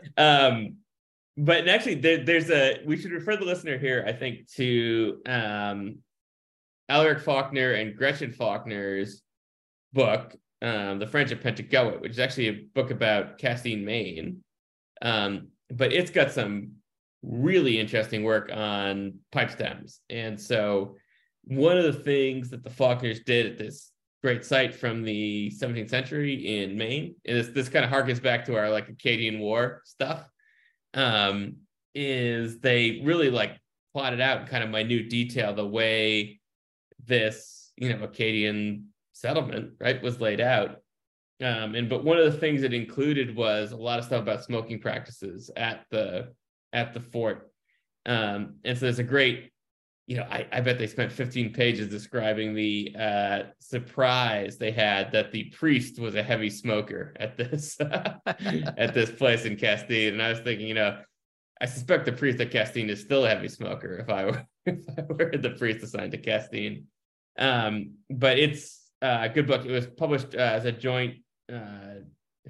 Joint was not the phrase I meant to use there, perhaps, but as a co-publication between the Maine Archaeological Society and the New Brunswick Museum. They just chipped that one and left it for later. Exactly. And for those of you who are in the industry and looking for kind of an easy reference for where you might be able to find what the best way to do this is, we're going to put in the show notes as well a paper by Lauren McMillan from 2016 in the Northeast Historical Archaeology Journal called An Evaluation of Tobacco Pipe Stem Dating Formulas. And so she basically kind of evaluates these various different formulas that have been produced by Binford and others about how to date using pipe stems. And so helpful read for those of you, and a good reference if you need something to go to. Yeah, and a kind of sneak preview of that is basically that one of the mistakes people tend to make is they think they've got one pipe stem, they know the borehole size, and therefore they can make an inference about the site. Actually, for pipe stem dating, because as we were talking about, you just keep breaking off pieces of the pipe, you need a pretty good sample size. So this is not something you should do with one little piece of pipe. It's something you should be doing with pretty large sample sizes, and McMillan gets into that. Now, what makes this much easier, actually, though, is if you have a part of the pipe that retains a stamp. And so on a number of these pipes, on the stem itself, you'll actually have an indentation, a stamp that will tell you usually a pretty tight date range, because essentially with these stamps, you can tie it to specific factories in like Glasgow, Scotland. There was one, I can't remember the name of it, but and you'll have a date of, a few years, basically, maybe 10 to 15 years at most, that the pipe was made. And so you can actually tie it back to a particular place in the old country, maybe where these pipes are being made. And also the bowls themselves have chronologies. And so some of them have rests. So you could actually, some of them have a flat bottom on them. So you could set the pipe down on a table. You also get effigy pipes. And some of these are, the effigies of like kings or lords and different people in Freddie Mercury. yeah, maybe. But basically the bowls and the stamps are very easy chronological markers, basically very diagnostic. So I mean, and so at this point, right, like the listener, so let for a moment of real talk here, it's perhaps that the listener who is listening to an archaeology podcast collects something. Like there's no one that's interested in archaeology that doesn't. What do you collect things, Ken? I had a bottle cap collection when I was a kid. Exactly. But I don't really collect anything anymore that I can. But you have you collect books. Yeah. I'm allowed to collect books again now that we don't live in an apartment. and I have multiple spaces in which I can store these books. So the listener can't see that Ken has just realized that he now lives in a large house and he can collect bottle caps again. And tomorrow we'll be on eBay, ordering, a 1938, a 1939, a 1940. He doesn't want the 1941. Everyone has that. And a 1942 Coca-Cola bottle cap. But I think most archaeologists they at least understand this instinct of collecting it, like having things that are collected and organized in some way, right? Yeah. I had a coin collection, I guess, too. Oh, did you? Yeah. So in my early 20s, I needed money. All right. So, but anyway, I guess what we're saying is that the listener will like understand that in the same way that you approach your baseball card or stamp or coin or whatever collection, that historical archaeologists are pretty much approaching things in a similar way, right? Like there are these kinds of tells, right? There are things that you can use to know how old it is or how rare it is. Yeah. And I think, one of the things, so I admit historical archaeology does not draw me in the way that pre-contact archaeology does. But that realization, I think, often resonates with students. Yes. I'm thinking actually of doing I often actually do this thing with students where I have them empty their pockets, right? Like with their friends, and then decide how they would organize the things in their pockets if they were like a museum collection. Oh. It's kind of interesting how they do it, right? It's like sometimes they sort of overthink and they're like, oh, it needs to be by material, but sometimes by function, it's kind of interesting. Huh. That's actually a kind of a fun pedagogical exercise. Yeah, well, it's exclusively when I hear that phrase, I kind of reach for my revolver, but it's a little pretentious. All right, so we should keep moving, Ken, because it's 1 a.m. where I am. So glass beads are also a popular trade item, and actually you find these a lot on indigenous sites. So these come in a variety of different colors, different shapes. The shapes, colors, and designs of them actually can be classified fairly easily. A lot of, I believe it was class 2AB at the 17th century site that I worked at in the Rouge National Urban Park. These were small called small redwood style beads, round, single bore, some of which had an interior a black rim on them. Yeah, those are very pretty. Yeah, they are very pretty. You find a lot of red beads on indigenous sites, purple beads and white beads as well. And blue beads, actually. Blue beads, yeah. So I'm colorblind, folks. So what I thought were probably purple beads were probably blue beads. Yeah, folks, listener, if you could see Ken's shirt, you would know he was colorblind, but they... I'm like a bird of paradise when I in the summer. Like my shirts are all tail feather. So a couple of great references that we will put in the show notes are the classification system for glass beads for the use of archaeologists. That's KID and KID. There's also Kirklands and Kirklands. I think both of these were, or maybe it's just Kirklands. And anyway, well, what were you going to say? Well, I wondered if it was two husband and wife teams that produced two different glass bead. I know the kids are a husband and wife team. Maybe Kirkland's is just a Kirkland, not both. Oh, I'm not sure. But I also wasn't. I never used the Kirkland's one. I always used Kenneth Kidd and Martha Kidd. Kirkland's has better pictures, if I remember correctly. Well, that would be very useful. But these beads are they're often trade goods, which is useful, for thinking about interactions between Europeans and indigenous people. So while Ken is looking up the kinship patterns of various bead analysts in the region, I'll talk a minute about ceramics. So ceramics are this kind of topic that could fill. I could be here until July 3rd talking about this. The way everyone actually handles ceramics is that they find one and then they hold it up to a good chronology. And so when we were talking about, I think, how, this kind of collector instinct, right? My partner collects Fiesta ware, which is a recent type of ceramic. And you get a sort of sense for how new or how old various kinds of Fiestaware are.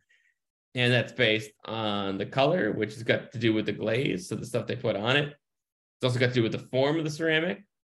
And these things are, for historical archaeology, outlined in things like the St. Mary's University out of Halifax has a database, and then the University of Florida one. I'm really partial. I think the St. Mary's one is about the best. What do you think, Ken? It's really fantastic. And it's got lots of really great kind of good color photos, really good descriptions, provides in some cases some additional references basically to find further information about these. Yeah. And I remember, so oh, go ahead, sorry. Back on the glass beads. So his name is Carlos Carclins. That's why I was messed up about it. Oh, I see. Yeah. Okay. Yeah. So the 19th century, K, right? 19th century Levin catalog and Venetian bead book. And it's really good because his pictures and sketches in it are much more thorough than the Kid and Kid. Okay, so that's good to know. That's good to know. Yeah. And in our notes we mentioned that we should tell you all about Saint Ange ceramics. It's mostly just because these are the oldest ones. I think it's sort of cool because they're a French medieval ceramic. Yeah. And so we talked a little bit last week about, it's not like time periods end abruptly, and so there's no reason that, so the medieval period is kind of the end of the pre-contact period, right? And so, but medieval forms persist slightly into this region. And so you get this French medieval form, it's a coarse earthenware. It's got a copper green glaze. It's kind of like, it when you see it because it's this kind of green, chunky ceramic. And you get it on early French sites, which is pretty neat. But in the same way that you could tell if you've got old Fiestaware, you can sort of tell if you've got old ceramics. You compare it to these sorts of chronologies, and that's helpful. And Ken, I think you knew something about glassware. Yeah, just that. So there are different. So when it comes to glassware, there are a couple of different classes. So there's flat glass and bottle glass or vessel glass. So flat glass is probably window panes and that sort of thing. And the thicknesses of these and the staining on them can give you an indication of when they might have been produced. And so I can't remember it's magnesium. Is that correct? I don't know. Manganese staining. So if there's an iridescence, so there's sort of a rainbow iridescence on the glass, they're older because I believe it's manganese that was included in the glass making process. Okay, cool. And hopefully someone is waiting to write in. I'm kind of hoping that I might get my friend Miriam, who I worked with at Parks Canada, who is like a historic material culture expert. I'll get her to review the episode and see how much we screwed up, and maybe we'll get her on the show to correct us on a lot of things. This is how we do a 3-hour episode that needs a 6-hour rejoinder with an actual professional in historical archaeology. And just that most glassware on the base of like bottles, for example, or vessel glass will have a stamp of some kind or patterning, and also like the necks and the tops of bottles will give you some indication of when they might have been produced, where they might have been produced, and again, same with some ceramic pipes using embossings on the base of glasses. You can actually sometimes find the factory. So, the specific location where something might have been produced for a certain period of time, which is always kind of pretty fascinating. Cool. Yeah. So my favorite glass bottle story is a case bottle that I found on we were doing a survey in northern British Columbia, summer that I spent a field season out in northern BC. And we found a small clearing. So we'd found a number of culturally modified trees. So these would have been would have had indigenous groups would come in and scrape the cambium for sort of a mobile food source. But then we found a blaze trail, which led down by a marsh. So what's a blaze trail?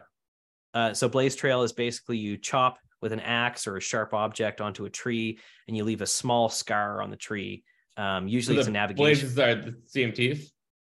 No, CMTs are different from a blaze. So CMTs are Right. larger. They can be a couple feet long, but that essentially the bark would be peeled off, and there's a layer below the bark called cambium. Has almost a minty flavor to it. A lot of the lodgepole pines in northern BC, and the cambium was chewed as sort of a mobile food source when groups were Oh, out like cool. hunting, for example, or trapping. And blaze trails were smaller marks made on trees where you cut into the bark, usually to leave a small scar that's probably about 6 inches long, a couple inches wide. So like 25 centimeters long, you know, Right. Yeah. or Yeah. About a mile and a half wide. yeah, mile and a half wide. Yeah. And those would be, Scale this down for us, Wesley. so you can look down once you find a blaze trail and you get the angle that it's going at, you can actually step aside and look through the forest and see blazes all the way down through the forest, which is really fascinating. Oh, cool. Anyway, one of these blaze trails led to a tree that had a very large scar on it, right beside a marsh. And in the scar, there was actually written in cursive in pencil a message that said, all we could see was "my poor sir," and a part that was obscured by it had grown back in 1880 something. So there was a date in the late 19th century, and this was written in cursive. And at the base of that tree, there was a small clearing, and we pulled back the sod and found a bunch of small bird bones that had been burned and a broken bottle, case bottle. And So what's a case bottle? So a case bottle is a small square bottle. Sometimes in the 19th and early 20th century, they had a lot of these like snake oil salesmen who were selling elixirs of various things. Most of them had like cocaine, lead, arsenic, all sorts of different stuff in them. See, when you said case bottle, I imagined it was the one that you usually brought in the field. It was just in your backpack, which was just in case. Well, no, so a case bottle, I think they're called case bottles because they were rectangular and they were like meant to be lined up in a case. Oh, I see. So, like you could fit them together in like your bag or your yeah. And so anyway, so we get back to the lab. Which my boss the listener time, will appreciate that Ken's lab was it in a lingerie store or over a lingerie store? It was beside the lingerie store. Oh, beside the lingerie store. Yeah, so the guy that owned my company, Norcan, well, actually Norcan Consulting, I think they're still in business now. He owned his partner owned a lingerie shop, which is attached to the CRM company. And so where Ken got his shirt. And so I took the case bottle and I built it back together, and it was this product called Hamlin's Wizard Oil. And to give you a sense of what's in Hamlin's Wizard Oil, so this stuff was first produced in 1861 in Chicago. Their slogan is, "There is no sore, it will not heal, no pain, it will not subdue." And the ingredients include I've looked this up: camphor, ammonia, chloroform, sassafras, cloves, and turpentine with 50 to 70% alcohol. Well, the list gets better internally as it goes. And topically. So our theory was that there was probably a settler out there trapping with an indigenous guide who had been with him, who had enough education that knew how to write in cursive. Something had happened to the trapper, my poor sir, and he was given. They had caught a couple partridges, consumed them on site, and then he drank an entire bottle of Hamlin's Wizard Oil, and his body was in that marsh. That's what we figured. Yikes! But his HPV-2 was completely resolved. Exactly. Yeah. All right. Okay, so let's get to a couple specific case studies of historical archaeology in New Brunswick. So the best one, and this is impressive too, because it's you always want to say like Dave Black's most interesting work is pre-contact, which it is, but he's pretty good at historic archaeology too. I don't think you got too caught up in this, but I'm saving the best part for last year, listener. But so basically on the Bliss Islands, Dave Black and Chris Blair went and excavated at Sam Bliss's homestead. And it's sort of interesting. Bliss's biography is reasonably well known. Like they sort of know him as a kind of loyalist guy, right? But they got interested in the idea of Sam Bliss kind of in terms of everyday life. And so I think there's one thing that's immediately interesting about this study is that Dave had done so much work on indigenous occupations in the Bliss Islands that you automatically have a way to compare the way a European lives in the Bliss Islands around this time in the Loyalist period to the way indigenous people were living there. So you get this ability that Chris and Dave, they contrast Loyalist life with indigenous ones in a similar environment. And so one of the things they note is that although indigenous peoples regularly exploited both deer and seals, the Blisses don't appear to have. And so instead, we have to confront this comforting idea that there's culture, right? So there's the stuff that indigenous people and that Euro-Canadians are eating out there are different. And I think that's pretty interesting about this. But one of the other things is that Sam Bliss appears to have had a cannon. This is this real stand your ground kind of attitude about this. I mean, you can take the boy out of America, even if he's a loyalist, but you can't take the America out of the boy. And he had a cannon. And not only did he have a cannon, he had bar shot. So he could if you rolled up and you were, I guess, sailing, he was going to shoot his bar shot into your masts and rigging and screw it all up. So bar shots basically, it looks like what's the piercing? It's like old-timey shrapnel, isn't it? Yeah, it's like old-timey shrapnel. I think it looks like the lady listener of a certain age will know this piercing called an industrial, which is like a bar with two balls at either end. It goes through the top of the ear. Piercing through the top of your ear. Yeah. Clicks the two bars together. Anyway, it looks like that. I realized that I love Ken. I pretend that we have lady listeners. But anyway, it looks like that, and it would kind of screw up the rigging in any kind of vessel under sail that came towards them. And David Chris kind of discussed this, and it's pretty interesting, the idea of a self-defense cannon. Yeah. Which I think is really cool. And then you were going to talk about blockhouses and Martello Towers, I think. Yeah. And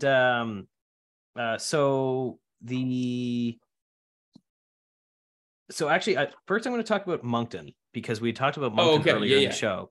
Great. And so in 2006, archaeologists with the province actually recovered a number of musket balls and some other material, some flints, and did some side scan sonar work to discover what was likely the location of a historically documented skirmish between Moncton during his St. John River campaign of 1758 and 79 or 59. Cool. Sorry. Moncton, who by all accounts is a pretty awful human being, a lot of violent conflicts. He and the British were sort of practicing a scorched earth policy with Acadian settlements as they made their way up the Wolastoq. And in this particular situation, Moncton sort of has kind of this notation about a skirmish in which they didn't sort of fare all that well. But what it looks like is that probably that the boat was sunk. There's a number of like the musket balls and the other material is probably a combination of French and Indigenous groups that sort of raided maybe, what's the word I'm looking for here? It's a sensitive time for the submersible community, so I think we should be cautious in how we approach this. Military sneak up. Why can't I think of this word? I think military sneak up is an ambush. Ambush. There we go. Oh, yeah. This is the great thing, listener. It's the many conversations with Ken actually are crossword puzzles. He was auditioning recently for the Wheel of Fortune thing, but apparently he did not make it. I tried for years to get on Jeopardy, but they won't take me. Oh, did you really? Oh yeah. I've gone through the application thing. It's really hard actually. So. Oh, is it? Yeah. Yeah. Anyway, so kind of interesting material culture stuff there, but then also some of the evidence of this sort of period of warfare in the 17th and 18th and 19th centuries are buildings such as blockhouses. So these were built in the 18th century, usually by the British as part of defensive structures. When we say they're blockhouses, they look like essentially two squares on top of each other, smaller square and then a bigger square on top of it. And you'll have There's the a bunch of opportunity these still standing you can visit. Yeah. And so the only one left standing in New Brunswick is in St. Andrews, but it's a National Historic Site, well maintained. You can go and tour around with it. Very good shape. St. Andrews is obviously a lovely place to go visit as well. Yeah. And by a bunch, I guess I was revealed. There's a bunch in Maine too. You can visit. Oh yes, but it's the New Brunswick Archaeology Podcast. Sorry. Well, it is. We've been checked the email. I mean, since we've been talking, there may have been more that came in. We could have a big winner. That's true. We could. Yeah. We're not live casting this yet, though. We're not on Twitch. Oh, can you imagine how stressful that would be? That would be very stressful, actually. Yeah. It would mean less editing, but probably fewer listeners. Yeah. And then I also mentioned earlier the in our prize read about the St. John fortifications. So this was basically defensive structure system that was built around the city of St. John. And it was built during the War of 1812. That's where a lot of these structures came from. So the blockhouse in St. Andrews was built in 1813 as part of War of 1812 structures, where the British North America was concerned about the Yankees making their way across the border. There were some skirmishes actually along the main New Brunswick border. I can't remember what the name of it was, but the Aroostook War and all that stuff. Aroostook War, there you go. And I hate to tell you, some men who's gone through immigration, they are still worried about Yankees sneaking across the border. It's fairly the all sorts of things. I thought it was sort of interesting. All the blood tests they did, once I was an assistant professor, but that they'd failed to do when I was but a humble graduate student here on a study permit, and could have really been infecting the province with there you go, whatever it was I had. And so among these fortifications in St. John, probably the most famous is the Carleton Martello Tower. Like I said earlier, it was built just in time for the end of the war, but served to garrison inactive troops for a couple hundred years afterwards. I've had the opportunity to actually work there twice. Once I was monitoring some natural gas pipeline installation on the sidewalk. Another time I was looking for the signalman. So it served as a signal tower actually for boats coming in and out of the St. John Harbor at one time. And actually, I think that excavation, I actually think we found the signalman's house. Oh, really? Really fascinating. We actually found the kitchen, I think, too. Just the edge of it in one of the test pits. Found some really cool utilitarian stuff, like some Dutch coins and brass pins from the lowlands. Is that a parks job? That was a parks job. But the write that up. When I was I should, yeah. I mean I will eventually, but right. When I worked there, do you have some other writing project that's urgent? There's some writing going on right now that's a little bit ahead in the docket. But so probably one of the quirkiest things I've ever found in archaeology was when I was monitoring at the Martello Tower for this natural gas pipeline installation under the sidewalk. So ballast, which is basically usually European flint and rocks that were filled in the front of ships that would come over from the old country. They would come over empty, and the ballast would weigh the ship down on their way over. And so the British were bringing ships over, and then they would fill them up with furs and all sorts of other products from the New World, tobacco, all sorts of other things, and then send them back to England. But on their journey to the New World, they needed some weight in them. So they filled them with ballast. And ballast was, tended to be basically rocks that they could pick up along the shoreline. And so one of the things that you find in coastal areas where there are sort of would have been like ports of call by colonial ships, you find along the shoreline pebbles of flint that comes from parts of England and coastal France. And at the Martello Tower, because it's on this point of land in the city of St. John, very rocky. It's all bedrock outcrop there. This ballast was used throughout the city as fill, basically, to level out surfaces on uneven terrain. And so they must have done the same thing at Martello Tower. And so there's this whole layer that we hit, probably about 10 centimeters thick, of just European ballast flint. And so I collected a sample of it because it's kind of interesting because it's like a building event, basically, right? It kind of indicated probably something associated with the Martello Tower construction. And the rocks itself. look cool too. I mean, like they're beautiful. They stand out. Some of them are like set up the brilliant blue or black or this caramel color. And among them was I picked up a piece and I was like, holy crap, this looks like a scraper. And I did a little bit of research, and I think this is actually a Mesolithic scraper. So the Mesolithic period is about, I think, 20,000 years ago. Well, it's before the Neolithic, so it's before 10K. Yeah. So about between 10 and probably 20,000 years ago. Yeah. And this fit kind of a hafted Mesolithic scraper. That's great. That was probably at a site that had been essentially scooped up and thrown into the front of a ship and boated across the ocean. You should write that up somewhere too. Yeah. So I'm sure there's pictures of this in the report that I did.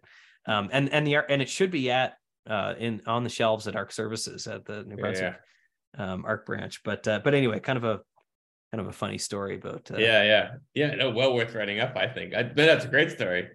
Yeah.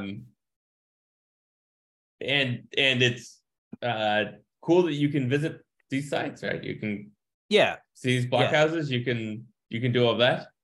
And so a lot of these forts that we've talked about and these fortifications, these sort of colonial structures, I kind of made an insinuation that the National Historic Sites program was really focused on a lot of these early Canadian nation building structures, basically, right? More and more there are Indigenous sites that are being named National Historic Sites, but certainly that was the focus of the program early on. But as a result of that, in Canada is not really great about heritage preservation, but they have done a pretty good job at preserving and protecting forts. Yeah, they love forts and military infrastructure of the colonial wars. Yeah, so. And actually, kind of as we're talking about this, we should do probably an episode on legislation at some point. Yes, well, we will in season 2. Yeah, in season 2, yeah, which I will find mind-numbingly boring, but I think you'll find interesting. The listener doesn't know that. So Ken and I, along with our colleague Trevor Dow, are working on a legislative thing and paper that involves legislation. And so I had first stab so we had revisions on the paper. I had first stab on it, and was glad I had first stab because it meant that I could color code the edits that the reviewer had sent us, and it meant that I got to tackle the ones that I wanted to deal with, which were primarily grammatical. And then I thought, the nuances of archaeological legislation in Canada, I could leave out in the confident hands of Ken and Trevor. So Ken, but speaking of, sometimes a man makes an error and he makes a promise he can't deliver on. We I guess last episode we were going to talk about the St. Lawrence Iroquois. So do we want to make a special episode of maybe a short episode about Indigenous groups in the historic period? I think we probably do. Yeah. Because we've given this very short shrift in this episode, even though it's the most interesting part of this, I think. Ken McBride, the historical archaeologist who I've worked with the most, once told me, he said, historical archaeology is actually only interesting when there are Indigenous people involved, which is pretty accurate. Yeah. So an episode that we actually didn't think was going to go that long has gone on for a while. And so maybe this will be the colonial history of the historical record. And then we'll talk about the Indigenous historical record in a bonus episode. I think it's a great idea. So we're going to do a little teaser here. I'll set it up. Cartier finds Iroquoians. That's the teaser. That's the teaser. Yeah. So for the second episode in a row, we're promising to talk about the St. Lawrence Iroquoians, but we're going to kick that can down another fortnight. And the listener can't see that I actually do have notes on this, but they're scribbled on the back of the chords for a Sam Cooke song. I don't know why that would be. So does that mean we're at hit pieces? No, I got to do Devil's Head real quick. You don't want to save that for? No, so Devil's Head. Well, we did the part of Devil's Head last time, but this one's got smuggling involved. Oh, okay. So let's wrap up on smugglers. Yeah. So anyway, Devil's Head, which we talked about, is an important protohistoric site, in my opinion. Basically on the St. Croix River, pretty close to Calais. John Fable, who was a student of mine, got interested in the ceramic assemblage there, the historic ceramic assemblage, and those ceramics dated to a period that was like basically the early 1800s. And so there's a kind of thing historical archaeologists use called mean ceramic dating. And what this is you take the basically average dates of manufacture of a series of ceramics that you find, you adjust that date to come up with a sort of shared average, and that gives you an approximate date. There's a thing called time lag, which sometimes means that at peripheral areas, the ceramics will be more, so because they're sort of in the hinterlands, you'll have older stuff, but actually it's more recent. And we obviously, as working at the site, could not say for certain that we thought the ceramics date to 1810, but because of this rich historic record, John said, wouldn't it be interesting if this fellow Ebenezer Ball, who was a counterfeiter, who was encountered at Devil's Head by a surveyor, and in 1810, he tried to pay off the surveyor. That didn't work. The surveyor reported him anyway. Promptly, the local gendarme came out. Ebenezer Ball shot a cop. He said, "Oh, that was a mistake. My gun just went off," which is a little hard to do. My understanding is with a gun in 1810, unless it's really ready to go, right? I mean, this is I cocked it and then it just went off. They also didn't aim very well, so like to hit the cop, you have to have really been working at it. Yeah. Anyway, so he shoots the cop and he gets hanged a year later in Castine. And so really, we have no idea if the smugglers, people that were smuggling ceramics. That's one of the other things John found at the site was that there were all these ceramics from Europe that really should not have been in the United States. They were clearly coming in through Canada. So there's all sorts of sort of circumstantial evidence that this fellow Ebenezer Ball was hanging out at Devil's Head, smuggling, eating out of basically like bachelor dishes. There's a bit of time lag going on with these things. But one of the things I think is interesting, just to kind of like go full circle on what we're talking about, is that one of the other areas that historical archaeology can inform on is these kind of illicit economies, right? There's all sorts of things in historical archaeology that are the kinds of economies that are not necessarily well accounted for in like insurance records, right? Right. You're not insuring your counterfeiting operation, so you can just check this out.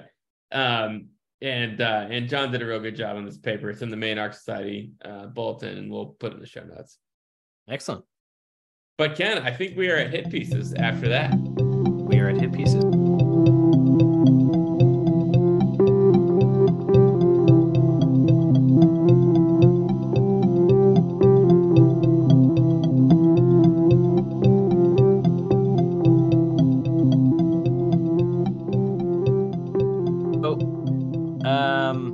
And this loops back to what we talked about when we started the episode, I think. Yeah. So we had some listener mail.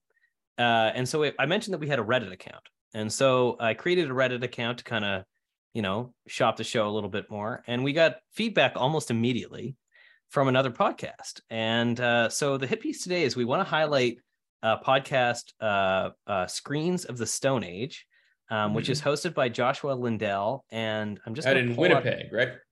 Who's out of University of Winnipeg. He's an archaeologist and a paleoanthropologist, and he also has two co-hosts. I just wanted to bring them up right now. And essentially their podcast is that they review movies with a quasi-archaeological or paleoanthropological theme to them. And just kind of hash it all out. And so it's Joshua Lindell, Dr. Kimberly Plomp, and Dr. Ross Barnett. They are also a fortnightly podcast. So they are sponsored by the Paleoanthropological Society of Canada. Fantastic logo, and actually a really kind of fascinating library of movies that they've accumulated there. Yeah. And our hit piece ties in with actually some promo for ourselves and for Josh and his co-hosts, that Gabe and I will be appearing on an episode of Screens of the Stone Age in August to review an Indiana Jones movie. I believe we're doing Crystal Skull, are we not? Kingdom of the Crystal Skull, yeah. Yeah. You know we're big deals when we get the worst. Yeah, exactly. the worst Indiana Jones movie. But with that, so far we haven't seen Dial of Destiny. But we will be, and we will be so seeing this episode will be dropping probably either June 29th or 30th, leading into the Canada Day long weekend, or the America is it a full long weekend in America, or we don't call it like America everybody goes Day. back to work for Monday, 4th of July, but yeah. Does everybody go to work on Monday and gets Tuesday off, or is the Monday the day in lieu? That's a great question. I don't remember how that works. You've been away for a while, Gabe. I've been away for a while. I mean, this is the just to return to the theme of light substance abuse we discussed in this episode. I only ever smoke a cigar if I'm in Canada on the 4th of July. Oh, I smoke a gigantic Cuban cigar, or when you're with me. But that's usually on the 4th of July. So so I don't know how the rules work anymore. Either way, this coming weekend, Dial of Destiny, which is the new Indiana Jones movie, is being released. And for the listener who has stuck through this historical archaeology podcast, we're going to dust one of our special episodes coming up in the next few weeks is going to be Gabe and I are going to provide you with an exclusive review of an archaeologist's perspective of Dial of Destiny. And it will be greatly influenced by both of our thorough enjoyment of the Indiana Jones series. Yeah. So this will be a totally biased review, where we might pick it apart to a certain degree. But I will admit to being really thrilled about seeing this. Oh, me too. I mean, Mrs. Dr. Ronick and I already have tickets to see this at Chunky's Cinema Pub, and which I checked to make sure that was what it's called. But I'm sort of loath to admit this even ahead of our review, but I even enjoyed the Crystal Skull one the first time I saw it. It was really the second time I saw it that I thought, oh, it was not very good. I remember seeing it in theaters and being like just happy to see another Indiana Jones movie. Me too. And then the second time I watched the refrigerator scene, I was just like, oh, there was they jumped the shark on a few things there that I think that had they cut out the last scene with the aliens, and maybe I'm giving up too much here. But my thoughts are that there were some things that they did in the other movies that they kind of tipped their hat at, but didn't show inside the hat, Right. Yeah. Whereas in Crystal Skull, that hat was a fedora. Yeah. Yeah. The inside the fedora was aliens. Yeah. But we'll have a more developed thought about this when we appear on Screens of the Stone Age. Exactly. And so stay tuned for the Dial of Destiny review. And we'll keep you apprised of when we appear on Screens of the Stone Age, but we encourage you to take a listen. And actually they've got an episode up where they reviewed Raiders of the Lost Ark. Josh is unconvinced that he had never actually seen an Indiana Jones movie before watching this, which is actually incredible. That is incredible.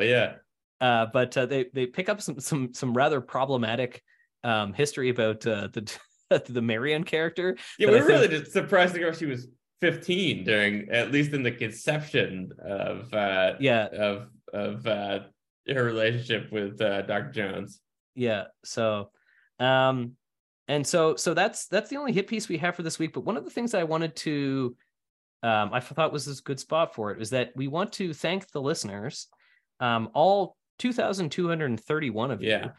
We crossed the 2,000 listen threshold, and it is really incredible for us to see the engagement that we've had, and to see that our listenership is growing, and we really appreciate you tuning in bi-weekly, fortnightly, and for telling your friends, and for those of you who are new listeners, whether you're picking us up and listening out of order or whoever you're finding us, we really appreciate it, and we would ask that you find us on Instagram, find us on Reddit, email us, hit subscribe to the show, subscribe on Spotify or Apple Music, wherever you find us.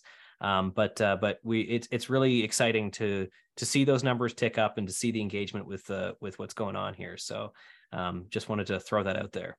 Yeah, I completely agree. We're having a lot of fun, and I always look forward to when Ken reads the listener mail to us. That's always a lot of fun. Because the listener may have noticed that we do that live.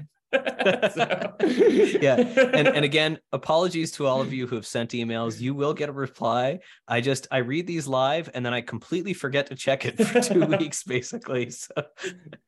And we will get you your stickers eventually too. That's the other thing. Yeah. Everyone is owed stickers. So. Yeah, many people are owed stickers at this point. And feel free to remind us if we haven't gotten you your stickers. Well, Ken, I think we're maybe looking at a half-finished bottle of Courvoisier. I think so, and a long weekend ahead. What holiday is it? Canada Day. Oh, right. Pre-4th of July. Pre-4th of July. Yeah. Yeah. Actually, so you could do a cross-border thing where you get Monday as the holiday in lieu, and then you have Tuesday as America's holiday. Yeah, the cross-border thing that I always do is that I go into the field to miss Canada Day here, to be in the field for the 4th of July, laying in grid nervously before the students arrive on July 5th. Right. That's my approach. Yeah. But you're stirring, for the listener that doesn't know Gabe in the field, I went out and visited him. My partner and I went to the field. My wife and I went out. This is before we were married. And after spending much of the afternoon trying to find a probably like 6 centimeter long fragment of orange flagging tape buried inside of a tree, we eventually found Gabe's campsite or cottage that he was staying at for the. And I was renting from Deepak Chopra's attorney. Yeah, that's right. Yeah. And I walk inside, and Gabe has I would say, 30-gallon tub and a large wooden ladle stirring the mix for mint juleps, which led to some incredibly challenging mapping exercise in the morning.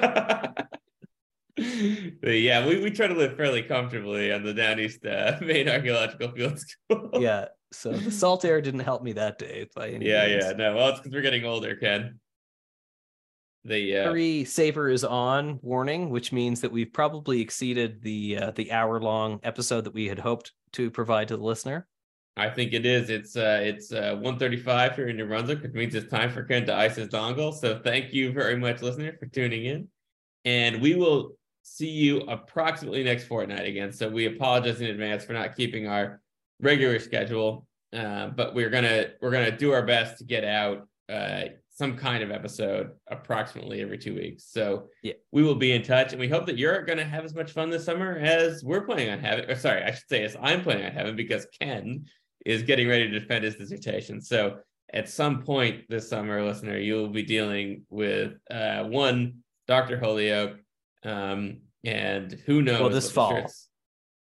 Is that when they officially give you the LSU? Officially, it's like November is when I get my degree. So. Oh, is it? Okay. Yeah. Well, either way, there'll be a doctor in the house at some point, and I will be clutching my chest in anguish, just waiting for Ken to check in. and in the interim too, we would encourage you, if you're going to see Dial of Destiny, send us an email or tag us on Instagram with your review. I would love to hear listener feedback on the new Indiana Jones movie.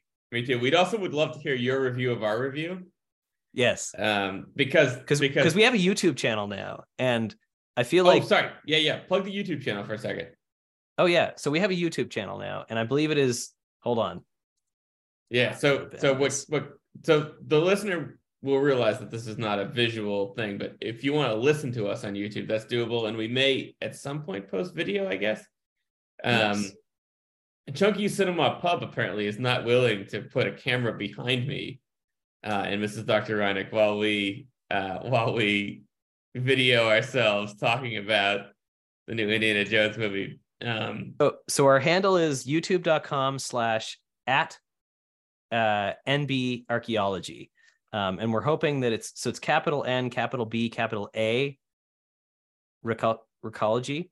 So my hope is that the @NBA part of that will actually get a whole bunch of people to our channel mistakenly. Yeah. But right now we're sitting at 1 view on.